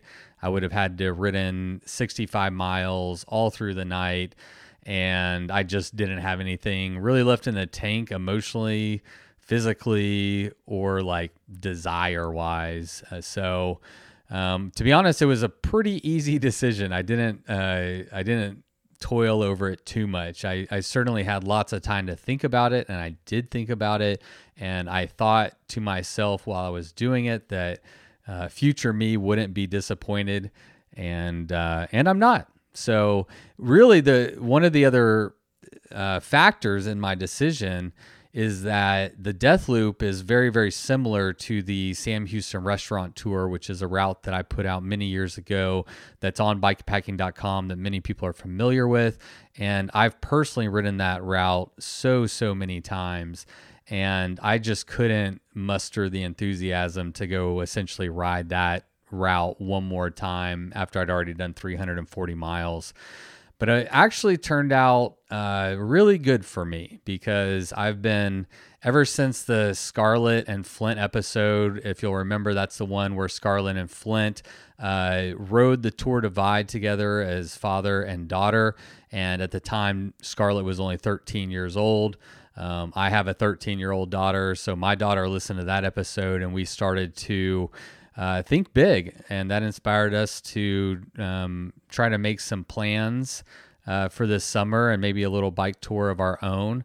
And right now we have the idea of doing the Katy Trail in Missouri this summer sometime, which is 240 miles. It's rails to trail there across the state of Missouri. Not too far from home, and I think a good entryway into bike packing, bike travel, bike touring for me and a 13-year-old. And so when I got back home, having not completed the Death Loop, I had spring break coming up with the girls. And so, I mean, it was kind of a crazy week because spring break was the week that we were doing the East Texas Showdown that weekend. But I had Lila on Monday and Tuesday, and I said, fuck it, let's go ride the Death Loop together. And so she was down. She was excited to give it a try. This would be her longest bikepacking trip to date. And so very quickly, I threw a bunch of gear onto the tandem. I hadn't unpacked from my ITT. I was kind of just transferring stuff from one bike over to the tandem, threw that all together rather quickly. And then before you know it, I was right back out to the Bullet Grill to finish the Showdown route, which is the Death Loop, with my 13-year-old daughter. And we did. That's what we did. It went awesome. We both, my butt was way more sore. My knees hurt a lot more than I was expecting because it had been about, I guess, 6 days since I had finished my ITT. And I really thought that I was recovered. I thought I was going to be feeling very fit and very strong. But it really surprised me how sore my ass was. But I couldn't complain because I had to keep things positive with Lila there. And we did. We kept it positive. She had a little bit of pain too. But, you know, we had a good attitude about it. She said that her butt got up to a 6 out of 10, which seems reasonable. And, you know, we talked through how some level of pain is acceptable. And anytime you exercise and you're stretching your muscles or pushing your muscles in your body and your abilities, you know, there is going to be pain and discomfort associated with that, but trying to make a distinction between, you know, what is a tolerable level of pain and, you know, where it crosses over the threshold into ungodly, unbearable, oh my gosh, I'm not having fun. And that was an important theme and something that I really wanted to instill in her before we went on this ride, is that even though I had, I was going out there with a personal goal to complete the Showdown route.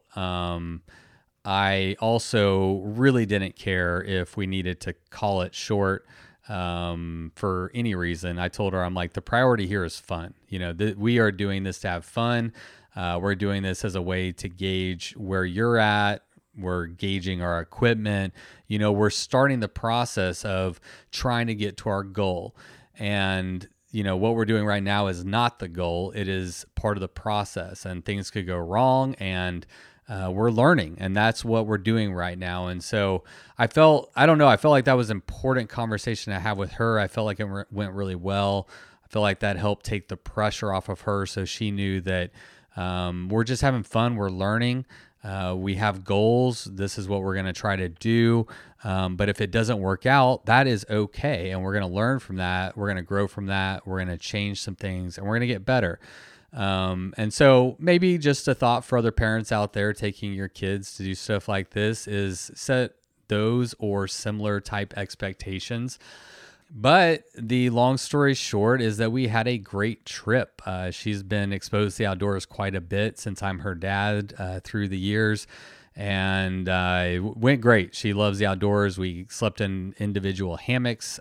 She's just great. She's a great person to have around camp. She doesn't get scared of, weird sounds or creepy crawly bugs or anything. I mean, she doesn't love them, but she just kind of goes with the flow. She's very relaxed and calm in the outdoors, and it was pretty cool. She's actually getting into photography, and so while the sun was coming down and we were in that golden hour, I essentially gave her like a photography lesson. I'm no master photographer, but I know the basics. I know some of the fundamentals. And so we started to practice with those and give her a chance to like explore her own creative vision and her own storytelling. And that was fun. She enjoyed it. I enjoyed it. And it was just a kind of a cool thing to do, her and I, without any distractions. It was a really nice moment. And from a father's perspective, it was very edifying. It was, it was actually one of the first times that I ever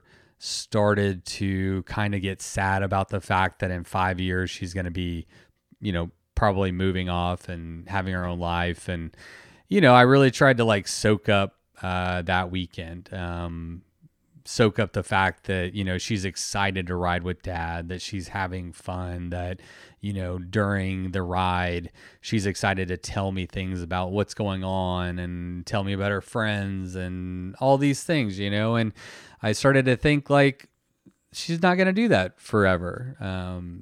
These are special moments, and it was a really great time, and I'm really glad I did it. It did put a little bit of strain on my week leading up to the East Texas Showdown, but definitely worth it.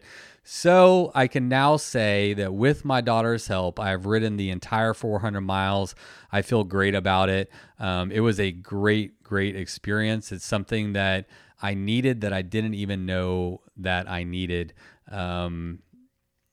If you've been listening to the podcast for a while, you probably know that I kind of fell out of love with the racing aspect of it from a personal standpoint. I love to follow it. I'm very impressed by the abilities of the human body, the people that can push themselves to extreme limits over, days and weeks. Like, it's just mind blowing to me. But it's not something that it's not I don't have that same like drive to do that. It's something that I've kind of let go and has essentially been missing from my style of riding for probably about 5 years now. And, this was really good for me because one thing that it did give me was the reminder and the perspective of how hard ultra endurance racing or ultra endurance bike packing is. Certainly it, but like just how type 2 fun, after a while, all the aches and the pains and the bad parts just kind of fade away, and somehow you only remember the good parts. And so this was a good reminder because I've ridden, further than this before, but I had forgotten how freaking hard it is. And I think that's a really great perspective for me as somebody who, talks to people in this space for a living. It was a really good reminder, and it was a humbling experience to have that perspective and to be reminded of how tough it is, how it drains on your body, your psyche, on your soul, on your body, your hands, your feet, your neck, your back, your knees, your everything, and how it is to be like away from your family and your friends and your couch and your shower and, driving through Taco Bell or whatever it is. Like, it just really, it's a tough endeavor. It is an endurance endeavor, and it is not easy. And so, I think it just gave me a renewed sense of appreciation for ultra endurance bike packing and these people that can just push their body and minds to places where I can barely imagine. Maybe I get a little peek of it whenever I do something like this. And I hope that is a valuable lesson that I continue to take with me. And, I'm not done this year. I've made a commitment to do the Arizona Trail Race this October. So I'll have another chance. That's kind of like my other bigger goal for this year that I'm working towards is, regaining some fitness, some, mental toughness, some endurance, and that's what I'm building up to. And I think this was a really good stepping stone at the beginning of the year for bigger things to come this year. So let's see, what other notes? One other funny note about this episode, you heard there at the end, Ben and I, we were chatting after we both had finished. He had been done for a little while. After I finished, I went over and we chatted for a little bit.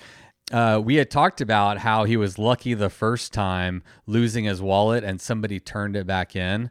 Well, you won't believe this, but the day of the East Texas Showdown, I got a text from Ben who said that somebody found his wallet and was mailing it to him like 10 days after he lost it, which is incredible. And so I actually talked to him yesterday about it. And this lady somewhere out in East Texas, we don't know the exact story, but somehow she found his wallet laying on the side of the road. All the money, everything was still in there, and she mailed it back to him.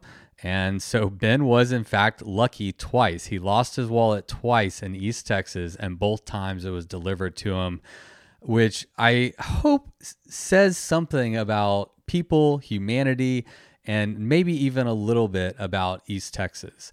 I have to say that was another great takeaway, something that I'm not ignorant to, I'm aware of, but it's a great reminder how wonderful the people are when you see them on route. That's something that really stood out to me. I felt like almost all the cars were courteous. I didn't have any encounters along the route with people or anything that was in any way negative. Like, everybody's just so friendly. They're curious. They're excited. They're interested. They're just like kind of laid back. And I think that they have like a more laid back, like, one thing you got to know about East Texas is it's just out there. There's just it's not a high density population area. And I think it makes people more relaxed, I guess. I liked it. Well, this has been a long episode, so I think I will wrap it up. I enjoyed this style of episode. I think this one was a little bit better than the last one, but I would like to keep kind of honing this style of podcast, this episode.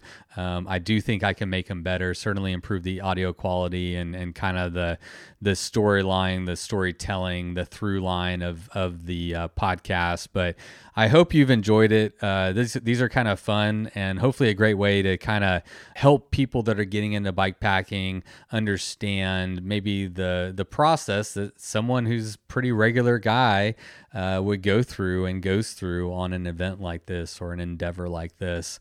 So one last thing I'll leave you with is, you notice we didn't have any ads this week, but I will sneak one in here just super quick. Because at the end of, let me back up. At the beginning, we were in the parking lot at the Bullet, and Ben realized he forgot his sunglasses. So before the clock started, this is not support. I had an extra pair of Umbras that was hanging from my rearview mirror, and I was like, "Here, you can take these. You can have these." He really liked them. You heard what he had to say, and I actually just wound up giving him those Umbras, and those are now his. But I thought that was a great testimony. Obviously, he wasn't paid. He just happened to lose or misplace his glasses. I had some sunglasses there for him, so he rode them on a bike packing event. I used mine during this event, and I really, from a bike packing and a simplicity standpoint, yes, they're comfortable because it's not smashing with your helmet, which is cool. But I like being able to just hang around my neck. I don't want to have to have a dedicated place in my bag and, jam them in there, maybe have them get scratched, try to find them later, put them back on and play that whole charades of taking in things in and out. There's enough of that going on. And so like the more you can simplify and streamline your process, for me, the better. And Ombras are a legitimately simplified piece of gear that I like. And so if you want to try them out for yourself, we do have a pretty sweet deal over at Ombras. If you use the code BOD20 at checkout, they will give you $20 off any pair of sunglasses, and they'll send $20 to Bikes or Death as a thank you. So it's a pretty sweet deal. So to check it out, go to ombraz.com. That's OMBRAZ.com. And when you check out, don't forget to use the code BOD20 and let me know what you think about them. I hope you like them. All right, well, that is it for this week. It's been a long one. We haven't done a long one in a while. I hope nobody is too sick of hearing my voice. I know I'm sick of editing my voice. Let me wrap this one up and get it out to all you beautiful people. But until next week, you know what to do. Go ride your damn bike.